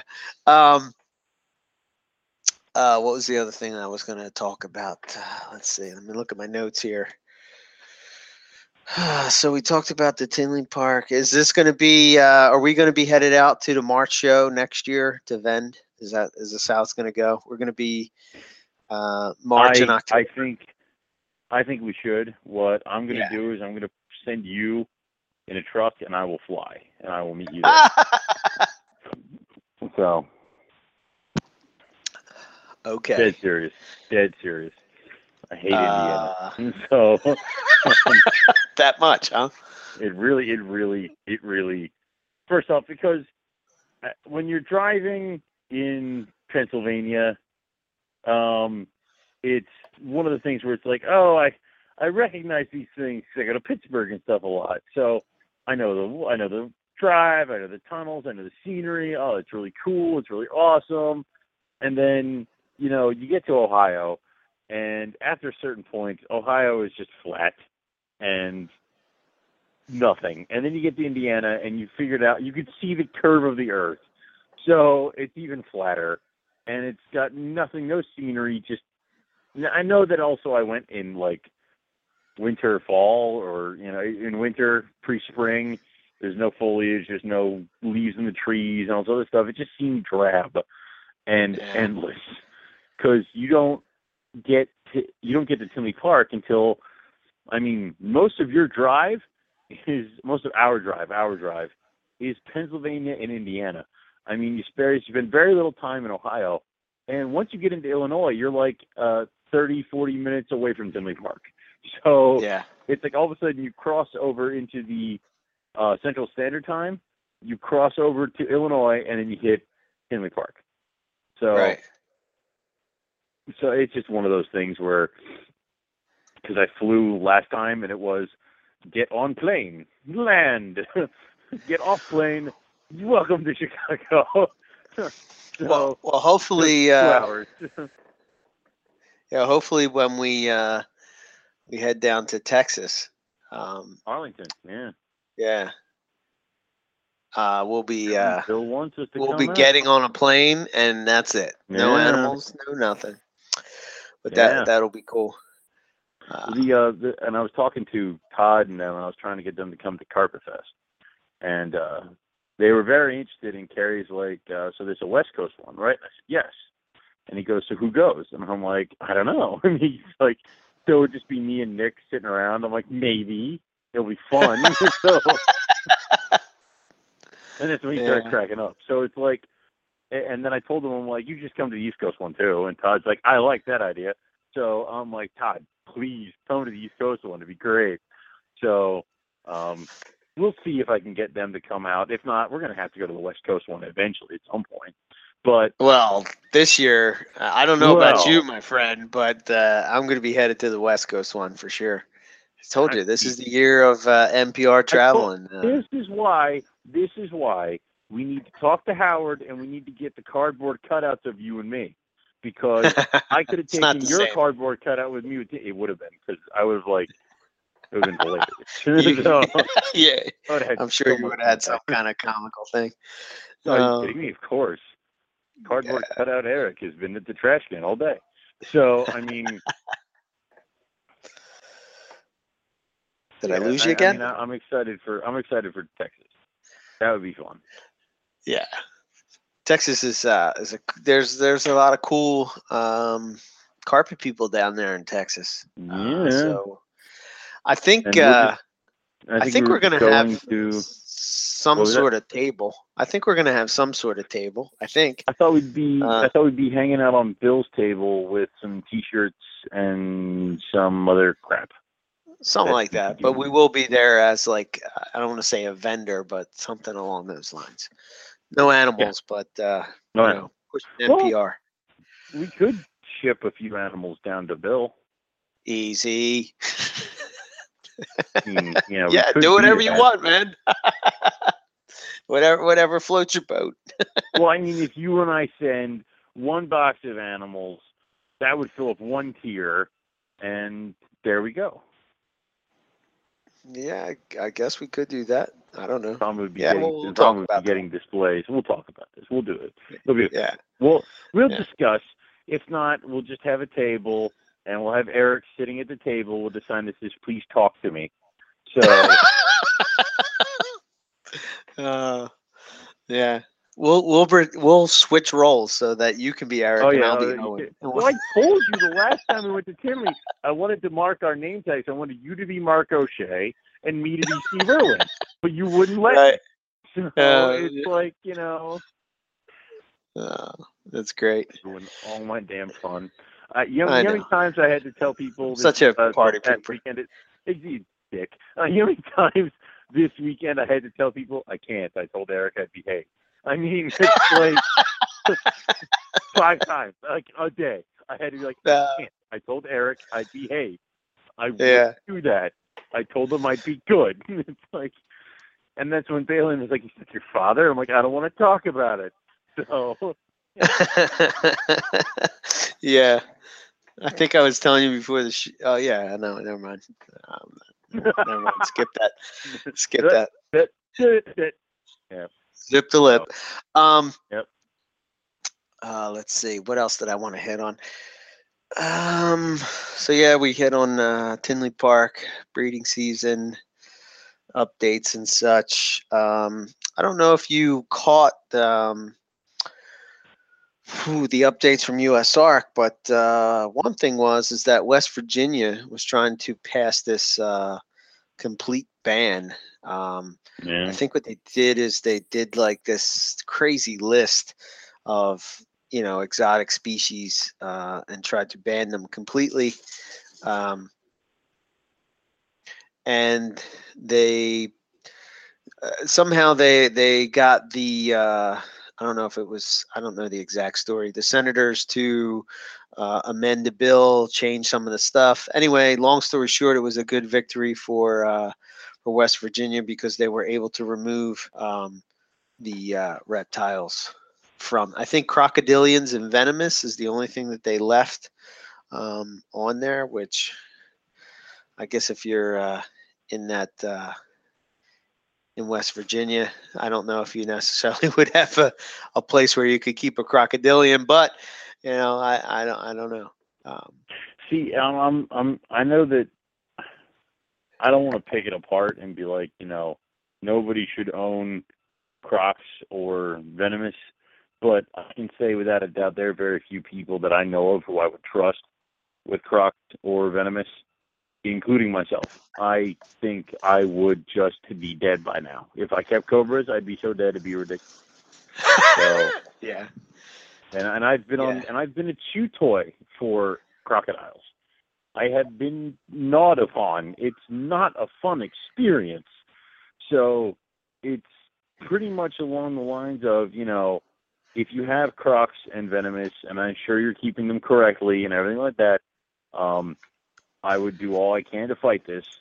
And being a reptile person myself, I would, even though I really doubt there's a lot of people out there I would trust with them, again, still probably sign the petitions and put my hat in your ring to fight against this stuff. But, hope that they can still keep their stuff. But. Well, I don't think that they looked at it as a bad thing necessarily, but I don't know. I guess with venomous and crocodilians, my thought would be that probably similar to my thought with large constrictors is that a permit system is really the way to go. Would be nice. Yeah, which is why I kind of want to talk to Peter, because I think that was, I think that Australia had it right with the tiered system, because apparently the tier 1 is like children's pythons and carpet pythons, and you have to stay 2 years at tier 1 before you can apply for a tier 2 permit. And your tier 2 is rough scales, green peas, and a few other things. And then your third tier is like venomous and Crocs and monitors and a bunch of other stuff. I don't even know if I'd ever make it to tier 3. I have no desire to work with crocodilians at all. Yeah. I mean, none at all. This is Eric. He's a saltwater crocodile breeder. Yeah, we're all kind of surprised too. So, I mean, I love them. I think they're cool, but I have no desire to breed them. I said that at Tinley, where it was like, man, what's it like working with all the white throat babies? I'm like, they're fantastic. You know why? They go home. It's like, they're so much fun, and then I give them to Andrew, and they leave. And then he tells me, holy crap, they blew through an entire bag of rats and stuff like that. I don't have to deal with that. So they are the most fun. It's like everybody who says, I love kids, they're usually talking about a kid that isn't theirs and leaves at the end of the day. I mean, or I love dogs. And then they end up getting a dog, and, they changed their mind. Anyway. It's people in the crotch. I mean, what do you want from them? So it's just like, it's one of those things where it's like, it's so much fun because they go away. Yeah, I really like when we went to see Andrew's monitors and stuff. I enjoyed looking at them. I thought they were really, really cool and really neat, but not something that I would ever keep. I can stare at his Croc monitor all day, but you tell me to take care of that thing, I tap out. Nope, done. Sorry, bye. I mean, like, no. He unlocks that cage door, I'm getting a little antsy. So, yeah, I could see that for sure. So and then the other update for USARK was another. It was a good week for Reptile Podcast, by the way, which is awesome because it gives me something to listen to while I'm at the gym or driving home. My 3-hour drive a day. It's quite enjoyable. What the hell? Anyway, the other one was Reptile Radio, and they had on. Let me get his name. His name was Rick Stanley, and he's a lawyer that works with USARK. And it was quite interesting to hear him talk. talk about, I guess that the legal side of what's going on with the constrictor rule and whatnot. So apparently, long story short, I would definitely recommend going over and listen to it because he talks about the in detail with the West Virginia ruling, and then he also goes into what their plan of attack is for the constrictor ban. And basically, he was saying that the Fish and Wildlife can't. It doesn't say anything in the Lacey Act about state to state transportation or interstate transportation or ship. Seriously? Or anything. Yeah. What it basically says is that we're not allowed to. Somewhere with the verbiage, it's continental United States. So you can't send those animals to Puerto Rico. You can't send them to Hawaii. You can't send them to Guam, but you can send them throughout the U.S. So it's pretty interesting what he was talking about, and he was saying that, like, obviously, depending on the judge, it depends on how they view it, obviously. But when you have verbiage like that's written in the Lacey Act, it's pretty straight ahead and pretty clear. And he said that that's an angle that they're going for. So yeah, if you get a chance, you should go over. You can get it on iTunes, just like you can get this radio show, or you can get I say radio show. It's not radio show. It's a podcast. We're a podcast, and we call ourselves a radio show. Yeah, I know. Come on. But you can get it. I guess iTunes is probably the easiest way. If you go over to the Bush League Breeders Club, you can find it there as well. I'll send you links. They're also on Blog Talk. So if you're on Blog Talk, you can find it there. It's just Reptile Radio. But it's pretty cool. So yeah, that's the U.S. ARC update. They raised, like you said, over $100,000. Mm-hmm. I think there was some big breeders. It was cool to see. I think Kevin McCurley was what I saw on Facebook, was $10,000. So a lot of the people that are saying that these big breeders aren't contributing or doing their part, that shows you that they are. And I think, where are we at? 18 shirts that we sold so far. Oh yeah, I think so. Yeah, so that's good. One more shout out I want to give is our good friend Justin Julander. He's now doing a podcast, and his podcast is called Herpological Discussions. He has a Facebook page where you can actually, you probably want to, I'll probably have to message this to Andrew, but something that he wants to check out. The second, what he's doing basically is he's taking a research paper, and he's sort of like giving you the Cliff Notes version of the research paper. Nice. And he puts it in layman's terms that that the average herper could understand. But so far he's done 3 of them. He did Daniel Natusch's paper that he came in and talked about on our show about the different green trees and the genetic testing that they done on them. And he talked about Woma habitat, which was cool. And then the other one was, I forget what kind of monitor it was, but it was monitor and how they're using their barrows for eggs and such. Was pretty cool. So, and Andrew was explaining this to me. Apparently, a lot of monitors bust open termite mounds to lay their eggs in there because the termites will reseal the mound, protecting the eggs. They'll clean the eggs off, and then when the baby monitors hatch, they'll remove the eggshells and just throw them away. And then the baby monitors will eat termites for the first couple of months of their life, so they'd run around the termite mound. So it's like, that's awesome. So, Huh. yeah. Interesting. And But, it's the perfect yeah. temp apparently in there. I don't think you can. You can't get his podcast yet on iTunes, but you can get it on SoundCloud. Mhm. But if you go over to the links on the NPR Facebook page, but if you go and check it out from there, it'll link you to their Facebook page, which is just Herpological Discussions, and you can get the links for the shows. I think he's done just 3 so far, but they're only about 15 minutes long, and it's pretty cool. Like I said, it's like the Cliff Notes version of the paper, and it's more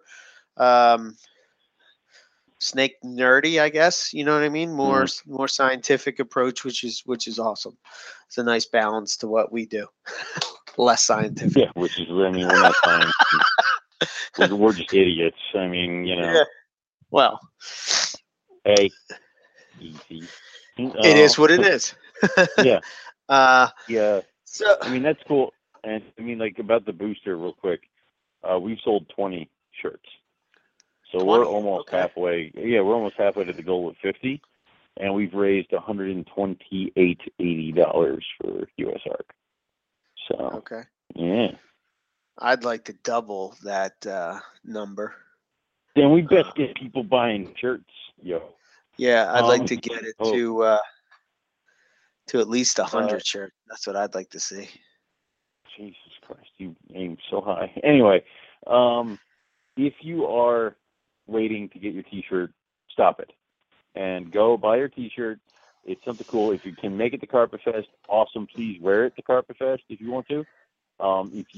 Even if you can't make it to Carpet Fest, it's still really cool. You should get one. Jason Balin was wearing his Carpet Fest shirt from last year at Tinley, and then a few Hamburgs ago, I saw him wearing the first Carpet Fest T-shirt. Oh, so, cool. Yeah, it's something cool you can just wear. I mean, I have them all. I have all our T-shirts because I'm associated with the show, and I should. So, yes. But it's just something really cool to have, even if you're not going to Carpet Fest. And it's only, I mean, next year it's going to change. So once Carpet Fest is done this year, you will not be able to get this design, these colors, this shirt. It's going to be gone. We'll have something different for next year. And for all we know, the snake could be a Bolin's or something like that. It could be just swapped up. Who knows? So, you can't make it a Bolin's for Carpet Fest? What's wrong with you? I can do whatever I damn well please. Good Lord. It's a make it a blood python. Carpet Fest. Yeah, screw up. Yeah, bite me. So I think we should make a couple that are just messed up Royal Python shirts. Can we send them to random people? These are high-end here's carpets. Your Carpet Fest T-shirt. Wait a minute, it's got a this is a new Carpet Python morph. Yeah. Oh, yeah. Or Bill said we should do a Chondro shirt. Yeah. One time we will do another Morelia Python Radio at some point. Oh yeah, we're gonna do another Morelia Python Radio T-shirt. I know you and I have talked about a few T-shirts that we could potentially bring with us when we go on the road to sell. Yeah. One is definitely the black Morelia Python Radio T-shirt. I want one that says retic plus scrub equal Mongolian man-eater for life. I told that to Todd at Finley, and I'm pretty sure he almost fell over. So nice. I want that, and I want one that has a name tag that says, "Hi, my name is Jim from Morgantown." So even if I only need to make one of those and give it to him, I'd die. Yeah. So I want one that says, "You do you, boo." You do you, boo boo. Yeah. That's what I want. Little Morelia Python Radio logo underneath it. Perfect. Done. Yeah. Zach, write these down. Yes. Oh. But yeah, I mean, so that's in case you didn't know, in case this is the first time you're ever tuning into the show, Carpet Fest is a get together of come on. various... I thought you forgot the. I thought you forgot the date, and I'm like, come on. No. Of very similar-minded, reptile keepers. We all keep carpet pythons, and East Coast. The East Coast is pretty much a nice little hub when it comes to Morelia people. A lot of carpet people, a lot of chondro people. Nick said it was funny because he's like, because he and I were talking. He's like, you're on the East Coast. There's this whole black area around like Pennsylvania, Maryland, New York, where I very rarely send packages. If I do it to either you or Eric, and I'm like, well, yeah, because everybody else, we're all here. So, yeah. It's a nice, compact area. A lot of Morelia in the tri-state area. Yes, which is good. And what we do is this will be the fourth year that we're doing this. We kind of took it from the chondro folks, and they would do a chondro fest where they would get together and hang out and talk snakes and get to forge new relationships with people, get some time to meet people that, like you said earlier, where you talk to them online all the time and you don't necessarily get the opportunity to meet them in person. And even though you feel kind of close to these people, because you talk to them on a daily basis, you really don't know them. And it's just cool to be able to meet them face to face. And then, I think of, I can't remember if it was the second or the third. I think it was the second, had to be the second, where it was like, we're surrounded in a group.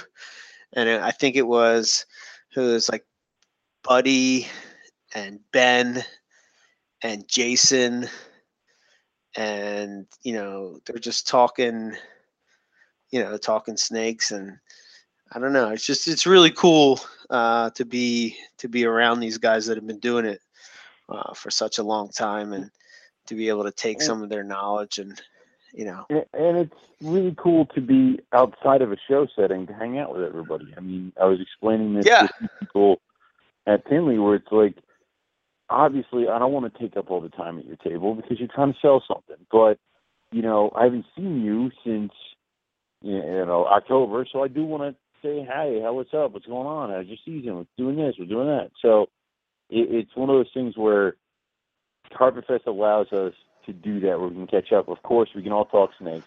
Of course, we can all talk about personal stuff. We can talk about what the hell we want. The main point is that it gives you a chance to catch up, make new connections, strengthen old ones. It's like, you find out some things where what people will be doing a little bit differently. You get to discuss things, get to hang out, you get to just talk. And I mean, you can have some good food, there's good drinks, and you get to one of us in the Morelia family is opening up their home to you. So you get to see their cages, because when we went to Howard's, I always love his snake room, because everything is uniform and everything is like pristine and perfect and like white. And I'm like, God, I'm a slob. Every time I look at his snake room, I'm like, God, I am a third world country compared to this crap. So it's like, it's always cool to see that stuff. And actually, all my water dishes that I have for the baby snakes, I got from Howard, because he told me to go to one of those, restaurant supply places and just buy up their little miniature souffle dishes. And I did. So yeah, I haven't been able to find them. There's a restaurant place in Willow Grove. Oh yeah, that's right. You did tell me that. I went to the one up in Ben Salem. Yeah, I mean, I went to the one in Ben Salem and they didn't have it. But anyway, people are like, "What's Ben Salem?" People in Australia are listening, saying, "Ben Salem, what is that?" Well, there was one discussion I had, because I put on my Facebook. I said, "How do people in other states without a Wawa survive?" And somebody from Australia was like, "I didn't understand any of that." And I'm like, "Well, that's a shame. That's a shame for you." Wawa. Wawa. What's a Wawa? It's like, God damn, it's a Wawa. And it's like, is that some kind of kangaroo? Yeah, exactly. Well, you know, and there's also people who might be listening in other places who have no idea what I'm talking about. Wawa. Google it. Yeah. Wawa food markets. Delicious. Right. I figure if I say their name enough, maybe we'll get some free stuff from Wawa. Yeah, maybe. It was pretty funny. Again, I think this was Carpet Fest. So it was me, Zach, and Dave Kelly, and he never went to a Wawa before. And we took him to a Wawa, and he was like, "Oh my God, this is the greatest thing ever! I can't believe it." Matches. Yeah, I mean, you know, poor heathens. We take it for granted so much. We do. But have you ever traveled out of state? Have you ever traveled out of state where there isn't a Wawa, and then you're like, all right, let's all go get coffee, and they're like, well, we have to go down the street to the gas station. I'm like, what kind of hell is this? Where's the Wawa? What's a Wawa? Yeah. And then you instantly want to go home. I mean, you immediately tell them to stop. End the vacation, go home. Tap out. Yep. Yeah. There'll be a Wawa when you come to this Carpet Fest, so you'll be able, if you're headed up in any direction where there is no Wawa, you will be able to experience the Wawa. A Wawa and a Sheetz. You may now get into the large debate that is Pennsylvania, of which is better. Sheetz sucks. Wawa's where you want to go. But easy. Anyway. Yeah, I am not a fan. Really, I couldn't tell. Bill just ordered 4 shirts. That means we're up to what, 24? Jesus Christ, Bill! Yeah, good man. The right size this time. Yeah, don't screw it up, would you? Jeez, well, he's a high-end roller, man. You don't screw around with Bill, man. Did he ever tell you what happened with that? No, I don't want to know. Don't make me upset. I accidentally sent him. Don't make me upset. I'm going to talk about. I accidentally sent him a youth kid shirt. Yes. And he put it on and took a picture and sent it to me and said, something doesn't feel right. And I died. Then I found out a week later that shirt was supposed to go to Buddy for one of his kids. So it's like I single-handedly screwed both hosts of Green Tree Keeper Radio. So that's good. I made one up and sent it to Buddy, and I have Bill's shirt here. It's waiting for him. Way to take care of the what do you call it? The sister station. This is what happens when you put me in charge. Way to take care of the sister station. Way to take care. Good job, Owen. Yeah. What an asshole. To switch gears, I forgot to say this when I was talking about when I went over to Matt's. I was quite infatuated with his the boas that he has. He has South Brazilian Amarillas. Yes. They are freaking smoking hot, man. They're gorgeous. I always have, I have this thing that sort of sits in the back of my mind that I think that I'd like to one day have a couple boas. I don't even care about breeding them. It doesn't matter to me, but just to have a couple boas is kind of like, I don't know. I can totally agree with you, and I think that the first boas you should get are Dominican Red Mountain boas. Holy crap, I have it here. Don't worry, I'm going to help you. How does 5 sound? Good. 5? No, I don't. Tomorrow. I don't want 5. Tomorrow you shall have 5. Okay. Yeah. I could trade you for a zebra head albino or something like that, but what are we doing with zebra head albino? What? Wait. What am I going to do with zebra? Wait. Don't you have a jag head albino? No, I don't. Quiet. Feel the hatred burn. Stop it. The wheels are spinning. He's got his pen out right now. He's writing on his table. He's like, if I breed a zebra head albino to a jag head albino, I could probably I could get albino zebras and albino jags and albino zebra jags all in one clutch. Oh my God! Stop it! Because the jag head albino is a girl. So Well, don't worry, because the zebra head albino is a boy. Damn it! Damn it! I don't want to say anymore. Anyway, as tiger we. head albino. Give me one of them. No, I won't give them up. I know you won't. I'm waiting. You Patiently. think you're done with? You think that discussion we have is over? No. Yeah. I'm circling you. I'm waiting. No, doesn't it? You know what sucks? It's like I have all this zebra and jag and caramel head albino stuff, right? Yeah. And I would sell all that stuff, like sell Yeah. stuff from that clutch.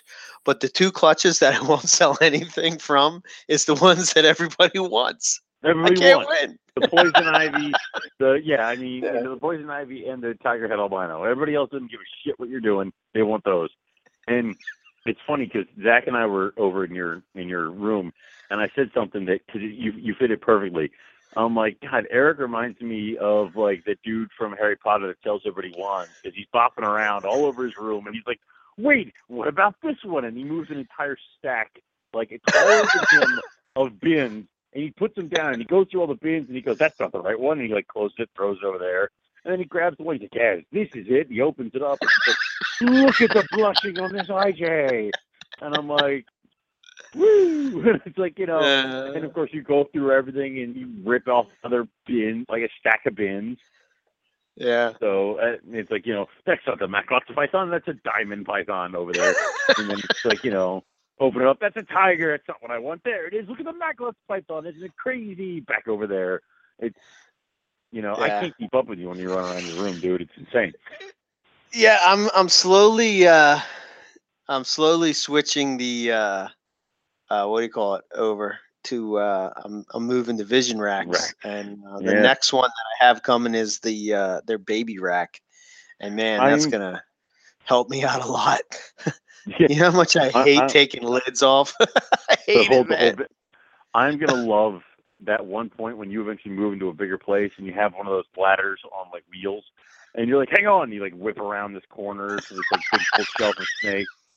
I mean, yeah, that's gonna be so fun to watch. I hate if I have more room. Then no, unless I was breeding rodents, I don't think that my collection is almost at max capacity. If I had more space anymore, shut it down. Yeah. No, I didn't say that. I just said that my collection is almost at max capacity. Mm-hmm. There comes a point where it's like what you can do have any more room comfortably. Yeah. I guess that's what prompted my conversation earlier is like, when do you make the decision to, maybe not hold. Yeah. To move stuff on. There's something I forgot to say about, if you are going to remove animals from your collection, is it's an unknown, it's a little to known rule that you have to check with your co-host before you sell things publicly. Yes. Don't I usually? You do. It never usually makes it. It never makes it to the public. These people have no idea how many animals. I plant the seed like trying to get rid of. Owen, do you want a zebra jag? No, I will never have a zebra jag. No, I will not. Get this thing out of here. And then I call you a day later. Give me it. And I wait. I'm like a Komodo dragon, right? And you're like the big bull. It's coming. It's like the big bull that got bit on the ankle. And I just sit there and I wait and I wait. And you go into the water hole and you fall down in the water hole. And I fall down and die. Yeah, it's okay. Just wait. You're like, zebra jag. So, is this the one that produced your clutches last year? Yeah. Yeah. Like, actually, I have a plan now. My zebra head albino girl and my caramel head albino girl, after I breed them this year, I don't know, maybe they might become available to a certain person. The caramel head albino. Yes. Female. Yes. Anyway, you think about that. I'll wait. You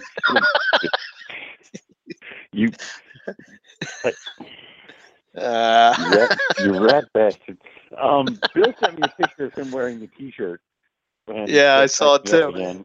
Yeah, and he says that he apparently he is going to have revenge So I'm a pet concerned.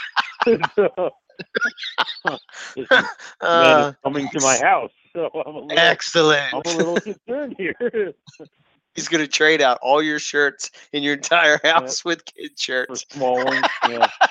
You're going to go to work on Monday after Carpet Fest, and it's going to be a tiny shirt, tiny little the tie. Incredible Hulk would rip out of my shit. Yeah. I'll move. My shirt will disintegrate. Yeah. Okay. That's great. Oh man, we're not talking about snakes at all. Nope, we're not doing anything important. Yeah. No.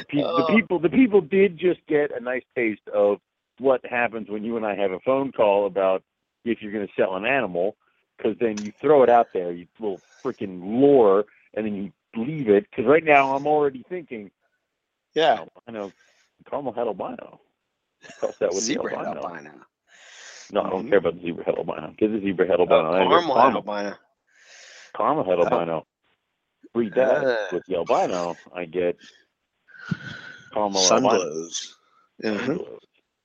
Mm-hmm. And she's already breeding, which means all I gotta do is get Ghost up to size. Also, she's a caramel, so she can get plugged into the super good. God damn it! Nice. That's it. I'm hiding The plan in worked. now. I quit. Yeah. I did promise that we were going to do. I reached out to Anthony Caponetto, and I wanted to just get permission before I shared pictures and whatnot. But so this is how we're going to do this. We're going to talk about. Maybe we'll do this once a show. Maybe when we do shows where it's just me and you or whatever. But I think when I starting the Carpet Python Hall of Fame kind of deal. Okay. Yeah. So I think for me personally, I think back to 2007. I think it was 2008 when I started really wanting to get into breeding pythons. And honestly, I think I've said before, I was kind of looking at Royal Pythons at the time, and I was hanging out on the Bush League Breeders Club and listening to the reptile radio and kind of digging what they were doing. I want a little taste of all types of pythons. And then I stumbled upon Anthony Caponetto's website, which was AC Reptiles. And he was on the show before. So if you want to hear a more in-depth conversation about what he does or some of the projects that he's working with, you can go check that out on iTunes. You'll be able to find that. And I think he was on Reptile Radio a couple times. You could probably track that down as well. I know he does a lot with crested geckos. For a long time, he was big time in the carpets, and he did a lot with IJs. I think he still keeps carpets, but I don't know if he does them on the level that he did in the past. I know he's more into Royals now than carpets, but he does this for a living, so it's probably why I shifted gears a bit. But anyway, when I was first getting into carpets, Anthony did a really, really good presentation on breeding and keeping carpets. So I'd go there and check it out. But the one animal that always stood out to me was the animal that he has, which is Bullwinkle. Probably the thing that drew me into carpet pythons. Strangely enough, that is an IJ jag, and you don't really see too much IJ jags around that much anymore. You see more jungle jags, diamond jungle jags, and the yellow on that animal is just insane. That's just crazy. The desert kind of never made any sense to me. Yes, of course, the jungle jags is where kind of everybody settled because they had the higher percentage, the brighter yellow.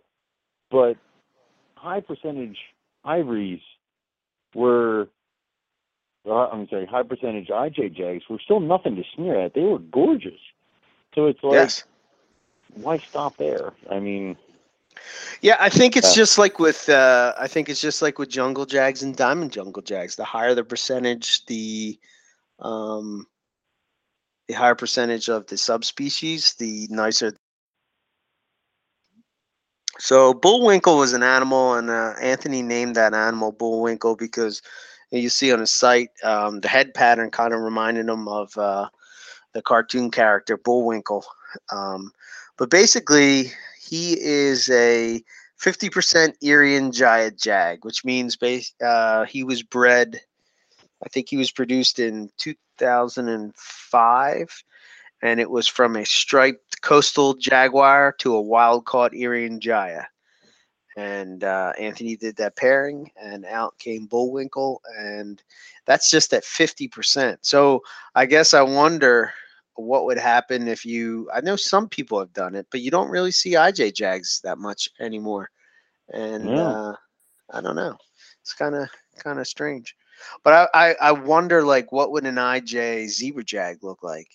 I'm sure it's been done if you're trying to do like zebra granite jags. Um, Mhm. you know, but I, I don't know. It's just I do have one IJ Jag, um, Yeah. and it's from PC pairing. The bred to, I believe the lineage is um, descended from Bullwinkle. It might be son of Bullwinkle. I know there was you'll see SOB sometimes. That's son of Mhm. Bullwinkle, which Son of was Bullwinkle. right, obviously. But I guess there's not really, you'll hear that name pop up if you're, going through Jags. You'll hear some people say sometimes Bullwinkle and Son of Bullwinkle. But they're two animals that I think Son of Bullwinkle has a really defined stripe, maybe halfway down its dorsal. Um, whereas Bullwinkle does not. But the potential for just selectively breeding and continuing to refine that to me has tremendous potential, and I'm just wondering Yeah. why. I mean, it would be nice. I mean, I had the only IJ Jag I had was my IJ Jag Het Granite, and he was still really cool. He kind of had like a mustardy kind of yellow to him as opposed to like the bright neon yellow, but it was still cool to look at. So I'd love to see more high percentage IJ Jags, and with that, high percentage Granite Jags. Yeah, So I think I can say that my caramel Jag that's Het Granite is probably one of the uh, coolest Jags I have. I mean, the orange on that thing is just insane, and that's all coming from the IJ. Um, I think that the potential to make some really quality animals mhm.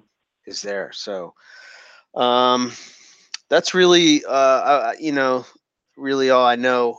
Um, I don't think I think he's been bred. I know he was bred in 2007, 2008, 2009, I believe. Um, I don't know if he's been bred after that, but Anthony has produced some stellar animals from that animal. Um, and yeah, if you get a chance, go over acreptiles.com, and he has a section where you click on it, say carpet pythons, and it kind of go through some of the stuff he has. And it's not as detailed as he was when he was into carpets, but you'll see some of the stock that he's worked with. And it's kind of crazy, Mhm. isn't it? Kind of crazy, like back in those days, 2007, 2008, that really that Jag was all that there was. You know what I mean? Like it's such It's a different it's feel. funny.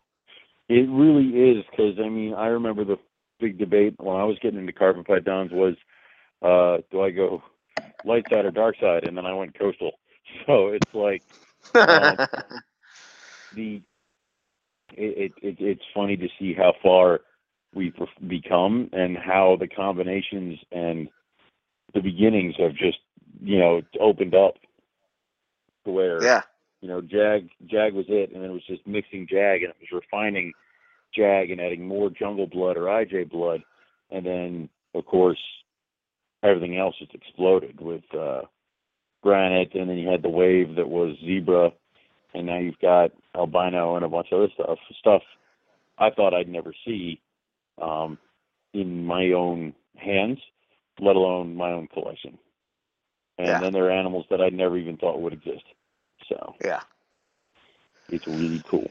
I like it. yeah, it's a good time for carpet pythons for sure. You no kids doubt. out there have no idea what it was like starting out in like 2000 when like a tri-stripe was insanity.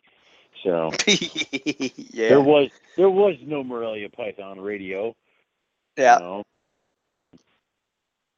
Yeah, it's kind of nuts, but yeah, that's the one that we'll hit on for now. We've talked about. We'll talk a little bit about. I'm just going to throw some names out there that we'll hit on in the future. Is Gamma Line Jags. There's also PC, Poster Child, Madam Blueberry, Benjamin. So I guess the trick is to name your animals. Told you. For people to remember. Tiger. Yeah, I do want to do the original tiger, male. Him too is one of them. I think he had a name too. I just don't remember what it was. You mean Balin's tigers? The one that started it all before Balin even got the tigers. The one that's in Bavarian magazine. Oh, from Neville. Well, yeah, we're gonna do. And you said Balin was gonna come on and talk with us, but we're gonna do a show just on tigers. So, who better to talk with? Yeah, I was about to say, if you're gonna do a show on tigers and you don't have Balin, what are you doing? So that would be cool to do. And I would love to do one on other carpet pythons that aren't necessarily in the States, like that. The hell is that one that's all black? The IJ or the Darwin? Oh, you mean the melanistic? Yeah, like Black Princess or Princess? Yeah, like Princess that. something. Yeah, we know what we're talking about. Yeah, so I like to do one. I don't know. Do you see that? I'm trying to think now. Do you see that in like outside of the States, people naming carpet pythons and having well, I don't see people doing it. I always did it because first off, I'm lazy, and I wanted to. When people come up and be like, "Hey, I got this animal from you 2 years ago," I'll be like, "Do you remember the parents?" And the second they tell me who the parents are, I can now remember who the hell they're talking about. So rather than having like a 12-digit number, I have stupid little baby numbers that have the parents' initials in them, so I know who the hell this thing came from. So it makes my life a little easier when people come looking for lineage. Also, when people are saying that they got this snake from me, and they give me like a weird pairing that never happened. So it's one of those things. Yeah. I was talking. I think I was talking to you about this. I have a. This is my quest to be more high end, but I don't know about you, but like record keeping and whatnot has always been something that I've tried to really be diligent about. Just as far as just knowing what's going on with my collection and be able to take a step back and digest it in a not in real time, I guess, to take a step, this happened, and maybe reflect back and have some idea of what could have caused whatever the situation was. I've tried index cards. I don't know. They always seem to like not. I tried having holders in the front where I would keep it, and then they get wet, and all kinds of stuff would happen to it. I tried putting stickers on the front of the cage and just writing on that, but then there's no way to really look back on it. Like eventually it gets full. Where do you put the sticker at that point? Do you rip it off, and what do you do with it? I tried iHerp, and I even tried a reptile scan, and with the way that my setup was, it kind of made it difficult. So I went back to writing it in a book, which worked for a while. But for some reason, I don't know, I just felt like I was doing too much work when it came to putting together once I had babies. And now that, things are looking like I'm going to have the best season that I've ever had, I'm thinking about setting up these babies and putting all this stuff together. And it's quite a daunting task. So I decided to give Reptile Scan a chance again, and downloaded the app. And I got to say, it's when you're dealing with a rack systems and you have a real system to a method to what's going on. I guess when I had it before, I really didn't have a method, which made it kind of difficult to use. And I don't know. It's working well so far. And some of the cool things that they've done. And there's like a pro version that you can pay for, like a subscription, and you can. I think you can use it for a month. You can get 3 months. You can get 6 months, a year, and then there's like you pay a flat price and you never have to pay again. But you can see when you're feeding your animal and weighing your animal, if that's something you do. Some people do, some people. I know I really kind of weigh neonates when they're born and don't really weigh them much after that. But you could see on graphs and stuff how the animal grows, and it's pretty neat. But even besides all that, it's right in your iPhone. I think it was before I used it on an Android, and I've kind of found it quite cumbersome because maybe it was supposed to be made for an iPhone. It's super simple on an iPhone. Obviously, putting all the animals in, but is quite a task. But if you take it little by little, eventually you'll get all your animals. I mean, I have the Herper Pro computer system, and I always liked that. It's just I never was able to fill it out entirely, because I just kind of never did it. But I like it because you get your rats, you type in how many rats you have in your freezers after you do an order, and then as you're feeding it, it keeps track of all that, and then it will alert you when you're low. Yep. And the one problem I had with it is that Herper Pro has these set categories. It's either boa, ball python. I think there's one for carpet python now. I'm not sure. But it even has a slot for family tree, which is awesome. Because all I can think about is, oh, this is fantastic. I'm just going to type up the family tree. And then what I'll do is I'll just make it for any holdback I have. So when I sell babies, I'll just print out the family tree and set it with the thing. It'd be great. The problem is that to add pictures of animals to the family tree, they have to be added into my Herper Pro system, which is weird because I don't own those animals. So, but then I have to make a tab for them. So then when I'm going through my animals to see who I got to feed or whatever, in there is Madame Blueberry and Benjamin, who I selected that they're not in my collection, still there, and I still have to go through them. And so it's almost like it's annoying. It's like, this is the family tree. Can't I just insert a picture and then type in the description box what it is, and we move on with our lives? Instead, I have to start up and make up this whole profile for this one animal that's only going to be here for one picture. So. Yeah, you don't have to do that in when you're in Reptile Scan. When you're going through, you can add pictures of the parents, but that's all it is. I like that better. They're not in your collection. And what I started it with was really just my pairings for this year. I don't even have all my animals in there as of yet, but I do have all my females and all the males that are breeding this year. And what you can also do is set up the clutches. So you can get a QR code for your clutches. And as the babies come out, a number is automatically assigned to them. And the cool thing is that if you're going to go and put that baby, you can mark it for sale. It prints out a sticker that you can, put on your displays at shows.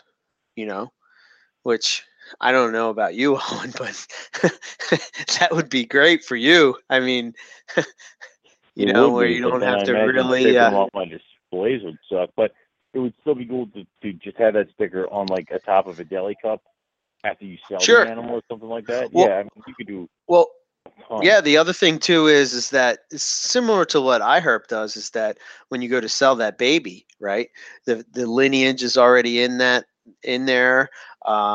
and you also have the feed card in there, and you have all the information on the animal. It's all in that thing, and you can send it as a PDF file, or you can print it out for your customer. It makes it super easy. It's all there. It's all organized, ready to go. Can you have it on multiple computers? Yeah. You need to send me a link for this because I'm probably going to be doing this. Because the one problem I also have with Herper Pro is it has to be registered to one computer and one computer only. So I can't use it on.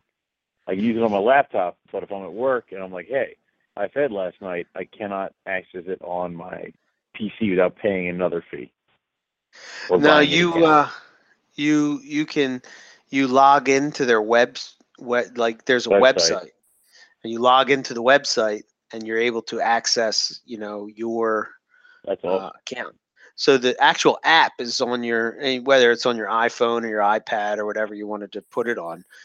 So you purchase the app to that, and that's more or less what reads, takes the information down. However, you can go in, similar to what you see with iHerb, you can go in and manually put things in on the computer as well. So if you didn't get a chance to use your phone, but you knew you fed a whole bunch of animals last night, you could go through and,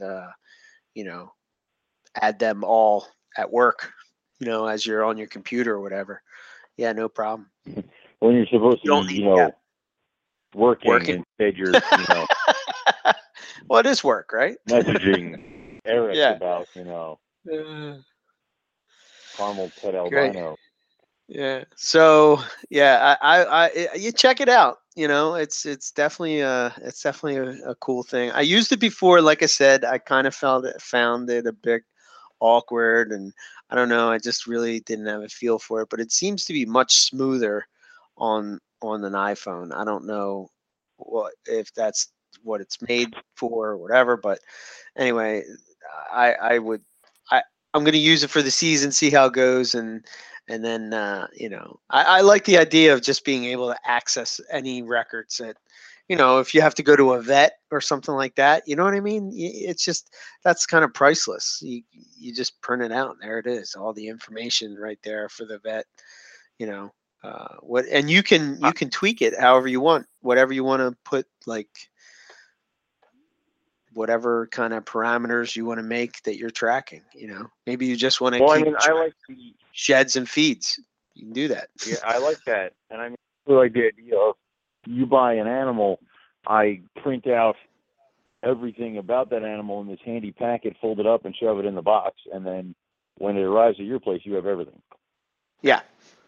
I love that. And you can actually transfer that animal out. I believe that's similar to something that iHerb had. Which is fantastic. Yeah. So, and I don't know. I also get really jealous when you have like stickers on your boxes and I don't. So, he's got barcodes on his boxes. How high end? It's high end, baby. Oh my God! So, although Balin did say that he wanted one of your new high end cards, so he could send you a picture of him burning it like he did to my card years ago. Yeah. So, yeah. He says one day. I was waiting for that to happen when you guys were at Tinley. I didn't have any of your cards. I totally forgot. And I'm trying to keep them away from you didn't take any Carpet Fest cards, any Morelia Python Radio cards. What the heck? No. Selfish bastard. I bet you had Rogue Reptile cards, though. No, I didn't. I didn't have any. Because I went to go, I'm like, check out the new cards. Oh, shit. These all say Nationwide. So, it's like I totally wasn't paying attention. Wow. All right. Wrong symposium. I brought the wrong bag. Damn it. God damn it. Yeah. So yeah, let's wrap this up and roll out of here. But next week we have Lon coming on, and we're going to be talking short tails, blood pythons, et cetera, et cetera. But Lon has recently got the carpet bug, so only we knew the idiots that supplied him with carpet pythons. Yeah. So that should be a cool show, and looking forward to talk to him. He has some amazing animals when it comes to bloods and short tails. and we discussed this, is that Lon is actually going to be the first place where my bloodline crosses with your bloodline. Yes. Weird. Yeah. That's kind of weird. Interesting. Because, I mean, you and I have crossed animals before, but they've always been ones that other people produce that we just happen to own. These are animals we made. And Lon has them, and that he has plans to breed them with each other. It's like, wow. My babies get this. What did they call that? Slum around or whatever? Hey! I'm just messing. No, that is up there with your, like, that is up there with the, I keep these really nice carpets in these crappy bins, and then there's Owen. Then there's Owen what? I mean, like, that's up there with the... So the Owen has these really nice cages, and that's why I said that, to keep that going. Yeah, I know. But I know, yeah. we really know you have really nice babies. I've seen them in person and have drooled over them. Anybody who comes to Carpet Fest will get to see everything, and they can, if they are willing to play by my rules, I am totally cool with people handling animals and checking out things that they've never actually checked out in person. Totally cool. Cool. Gold-faced white lips, black-faced white lips, diamond pythons, olive pythons, Macklot's pythons, Cebu pythons. If you want to touch the water python, you can. I'm telling you, it's not going to go well. I even have a blood python, which I'm pretty sure I'm just going to give her to Matt to hold, so he feels better about being at Carpet Fest all by himself with the only blood. So I figure it's like a security blanket. If he can hold the blood python, he'll be okay. So. Yeah. And it's scrubs, same deal. If you want to go play with the scrubs, that's fine. Scrubs. Don't bleed on my carpet. Right. Ruffy. Yeah. Yeah, you have quite the collection, my friend. Quite the collection, and we try. You'll be able to see it firsthand if you're heading out to Carpet Fest. So, I guess we'll throw that date out there again. It's May 30th. It's going to be in Birdsboro, PA. I guess pretty soon we're going to come close to trying to get together a head count, and we're going to have to put together the auction. Food. So. And such. So be on the lookout for that, because we're really not that far away from Carpet Fest. If you think about it, we are not far away at all. I should get a move almost, on. 2 months away. Ready. Yeah. So check out the website, carpetfest.homestead.com. You can also check out the Facebook page for updates. You should also know that on that page, there will be updates for the Northwest Carpet Fest. Excellent. As those guys get their stuff together and find out when that's going to be. So if you're out there on the West Coast, stay tuned for that. There is also talks of having a West Coast, but a Southwest Coast Carpet Fest. So what is up with the middle of the state? Of the country. I mean, hello. We have the East Coast, and we have potentially 2 West Coasts. Can I get a Midwest show? Come on. I mean, I'm wondering why we haven't had a Carpet Fest in Florida.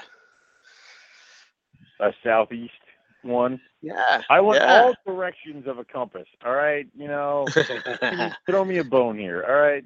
If you're in Texas, start a South Carpet Fest. Just do it. All right. Give us something. So I don't care if it's you and 4 guys in a goddamn barbecue with a slightly different T-shirt than the Northeast. I'd love that. Do it. Yeah. And then It if would, it's good, and then if you do it next year, Eric and I will try to come out. That's how cool it is. If you do one, we will try to come out next year. I'll absolutely. As long as it's not during our Australia trip. So the cool thing about this year that is a nice little addition is we're going to be headed out to Reptiland on Sunday, day after. Yeah. So if you want to hang around an extra day, maybe grab a hotel, whatever you're going to do, and you'll be able to chill out, have a good time, relax up. And the next day we're going to head out to Reptiland, which is a little bit of a drive, but no worries. And you'll get to see an awesome reptile zoo, basically. You can go on reptiland.com, I think it is, and you can check out what they got. Very, very nice place. It's been redone since I've been there, so looking forward to see it. And we have a small group that we're trying to put together to go behind the scenes, and there's a little bit of an additional cost. So if you're interested in that, you got to get in touch with us to let us know. You can contact limited space for that one. Yeah. And I think half of it's probably already filled. So if you if you're interested in that, be sure to drop us a message on Facebook. You can message on the Carpet Fest Facebook page. Send me a message or send Owen a message, however you want to do it.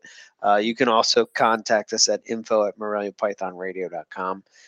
That would be email if you are interested in that. I don't know what else to say about it, but it's definitely worth coming. Price Place is really cool. He also has, he's got all the reptiles, and then he also has a Walking with Dinosaurs garden where he has animatronic dinosaurs. So cool. You can play out there, Eric. It's going to be so much fun for you. I promise they're not real. Nice. Dinosaurs. That was my thing when I was a kid. That's probably what led me to reptiles. Everybody's thing when they were a kid. So yeah. Some more so than others. Yeah.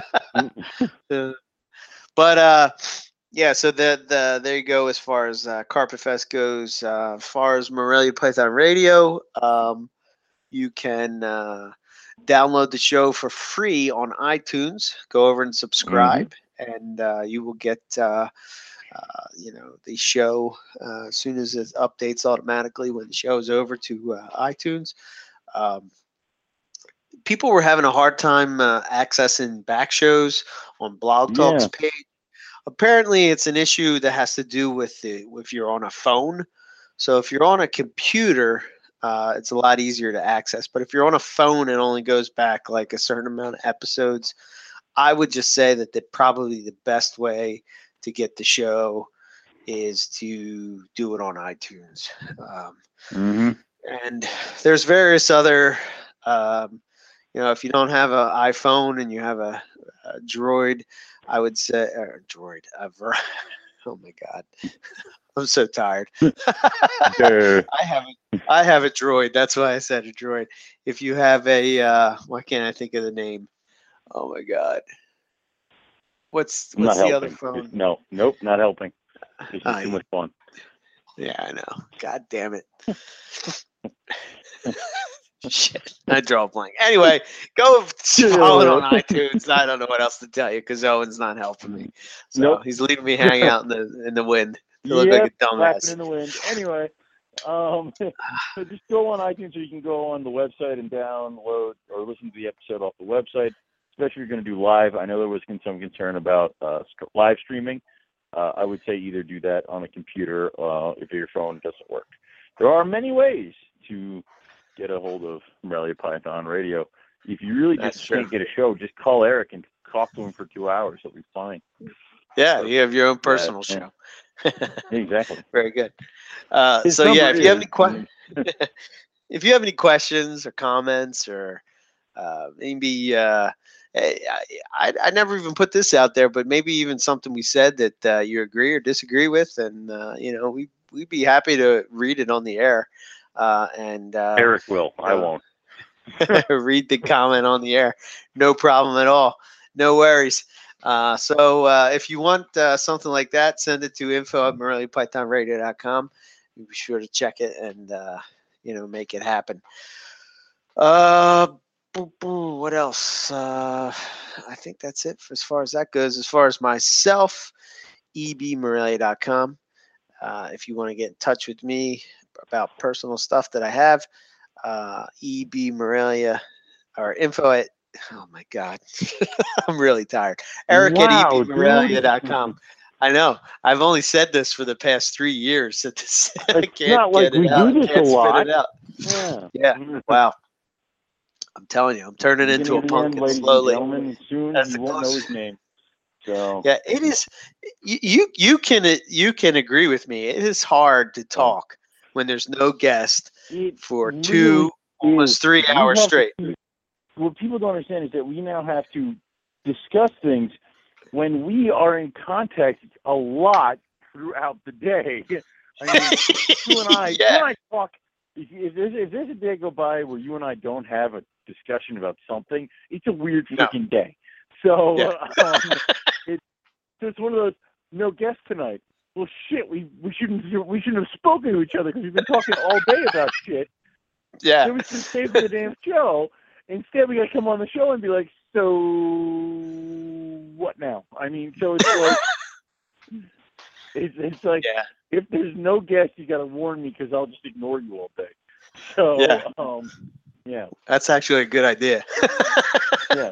And then it's like, and then the other part of it is that there's a pre-show. There's a pre-show. Yeah, exactly.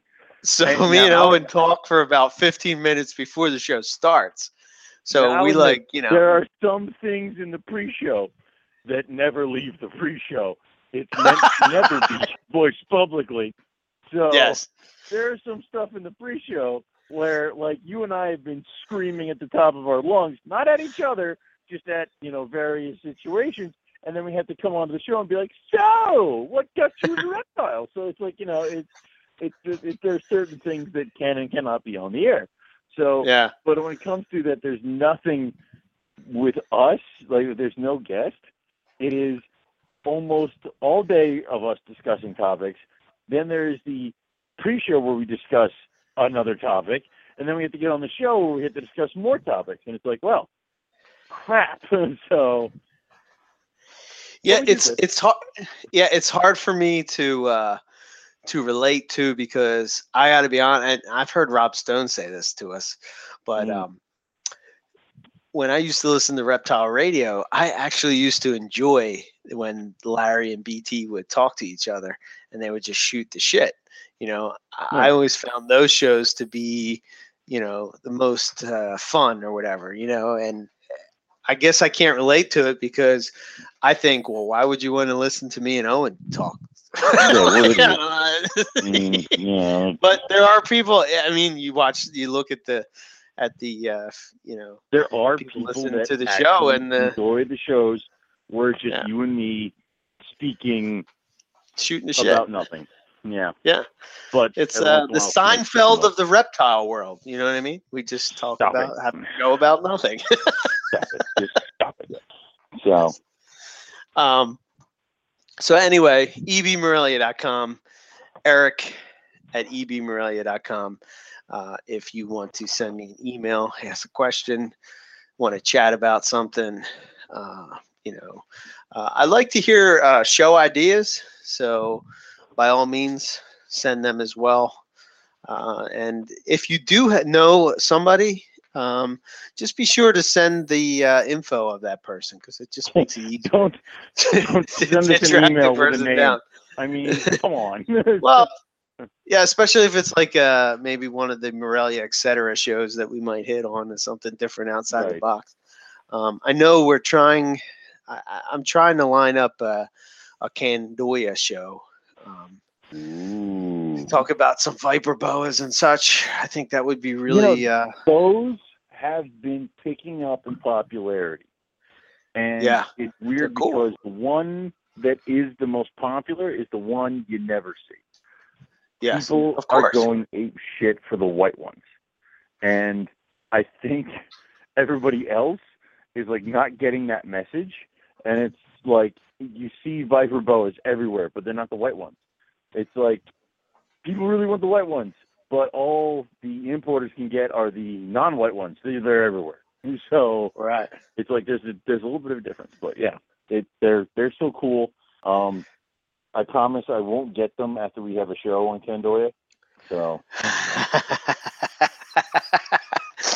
I promise you will. no, I promise I won't.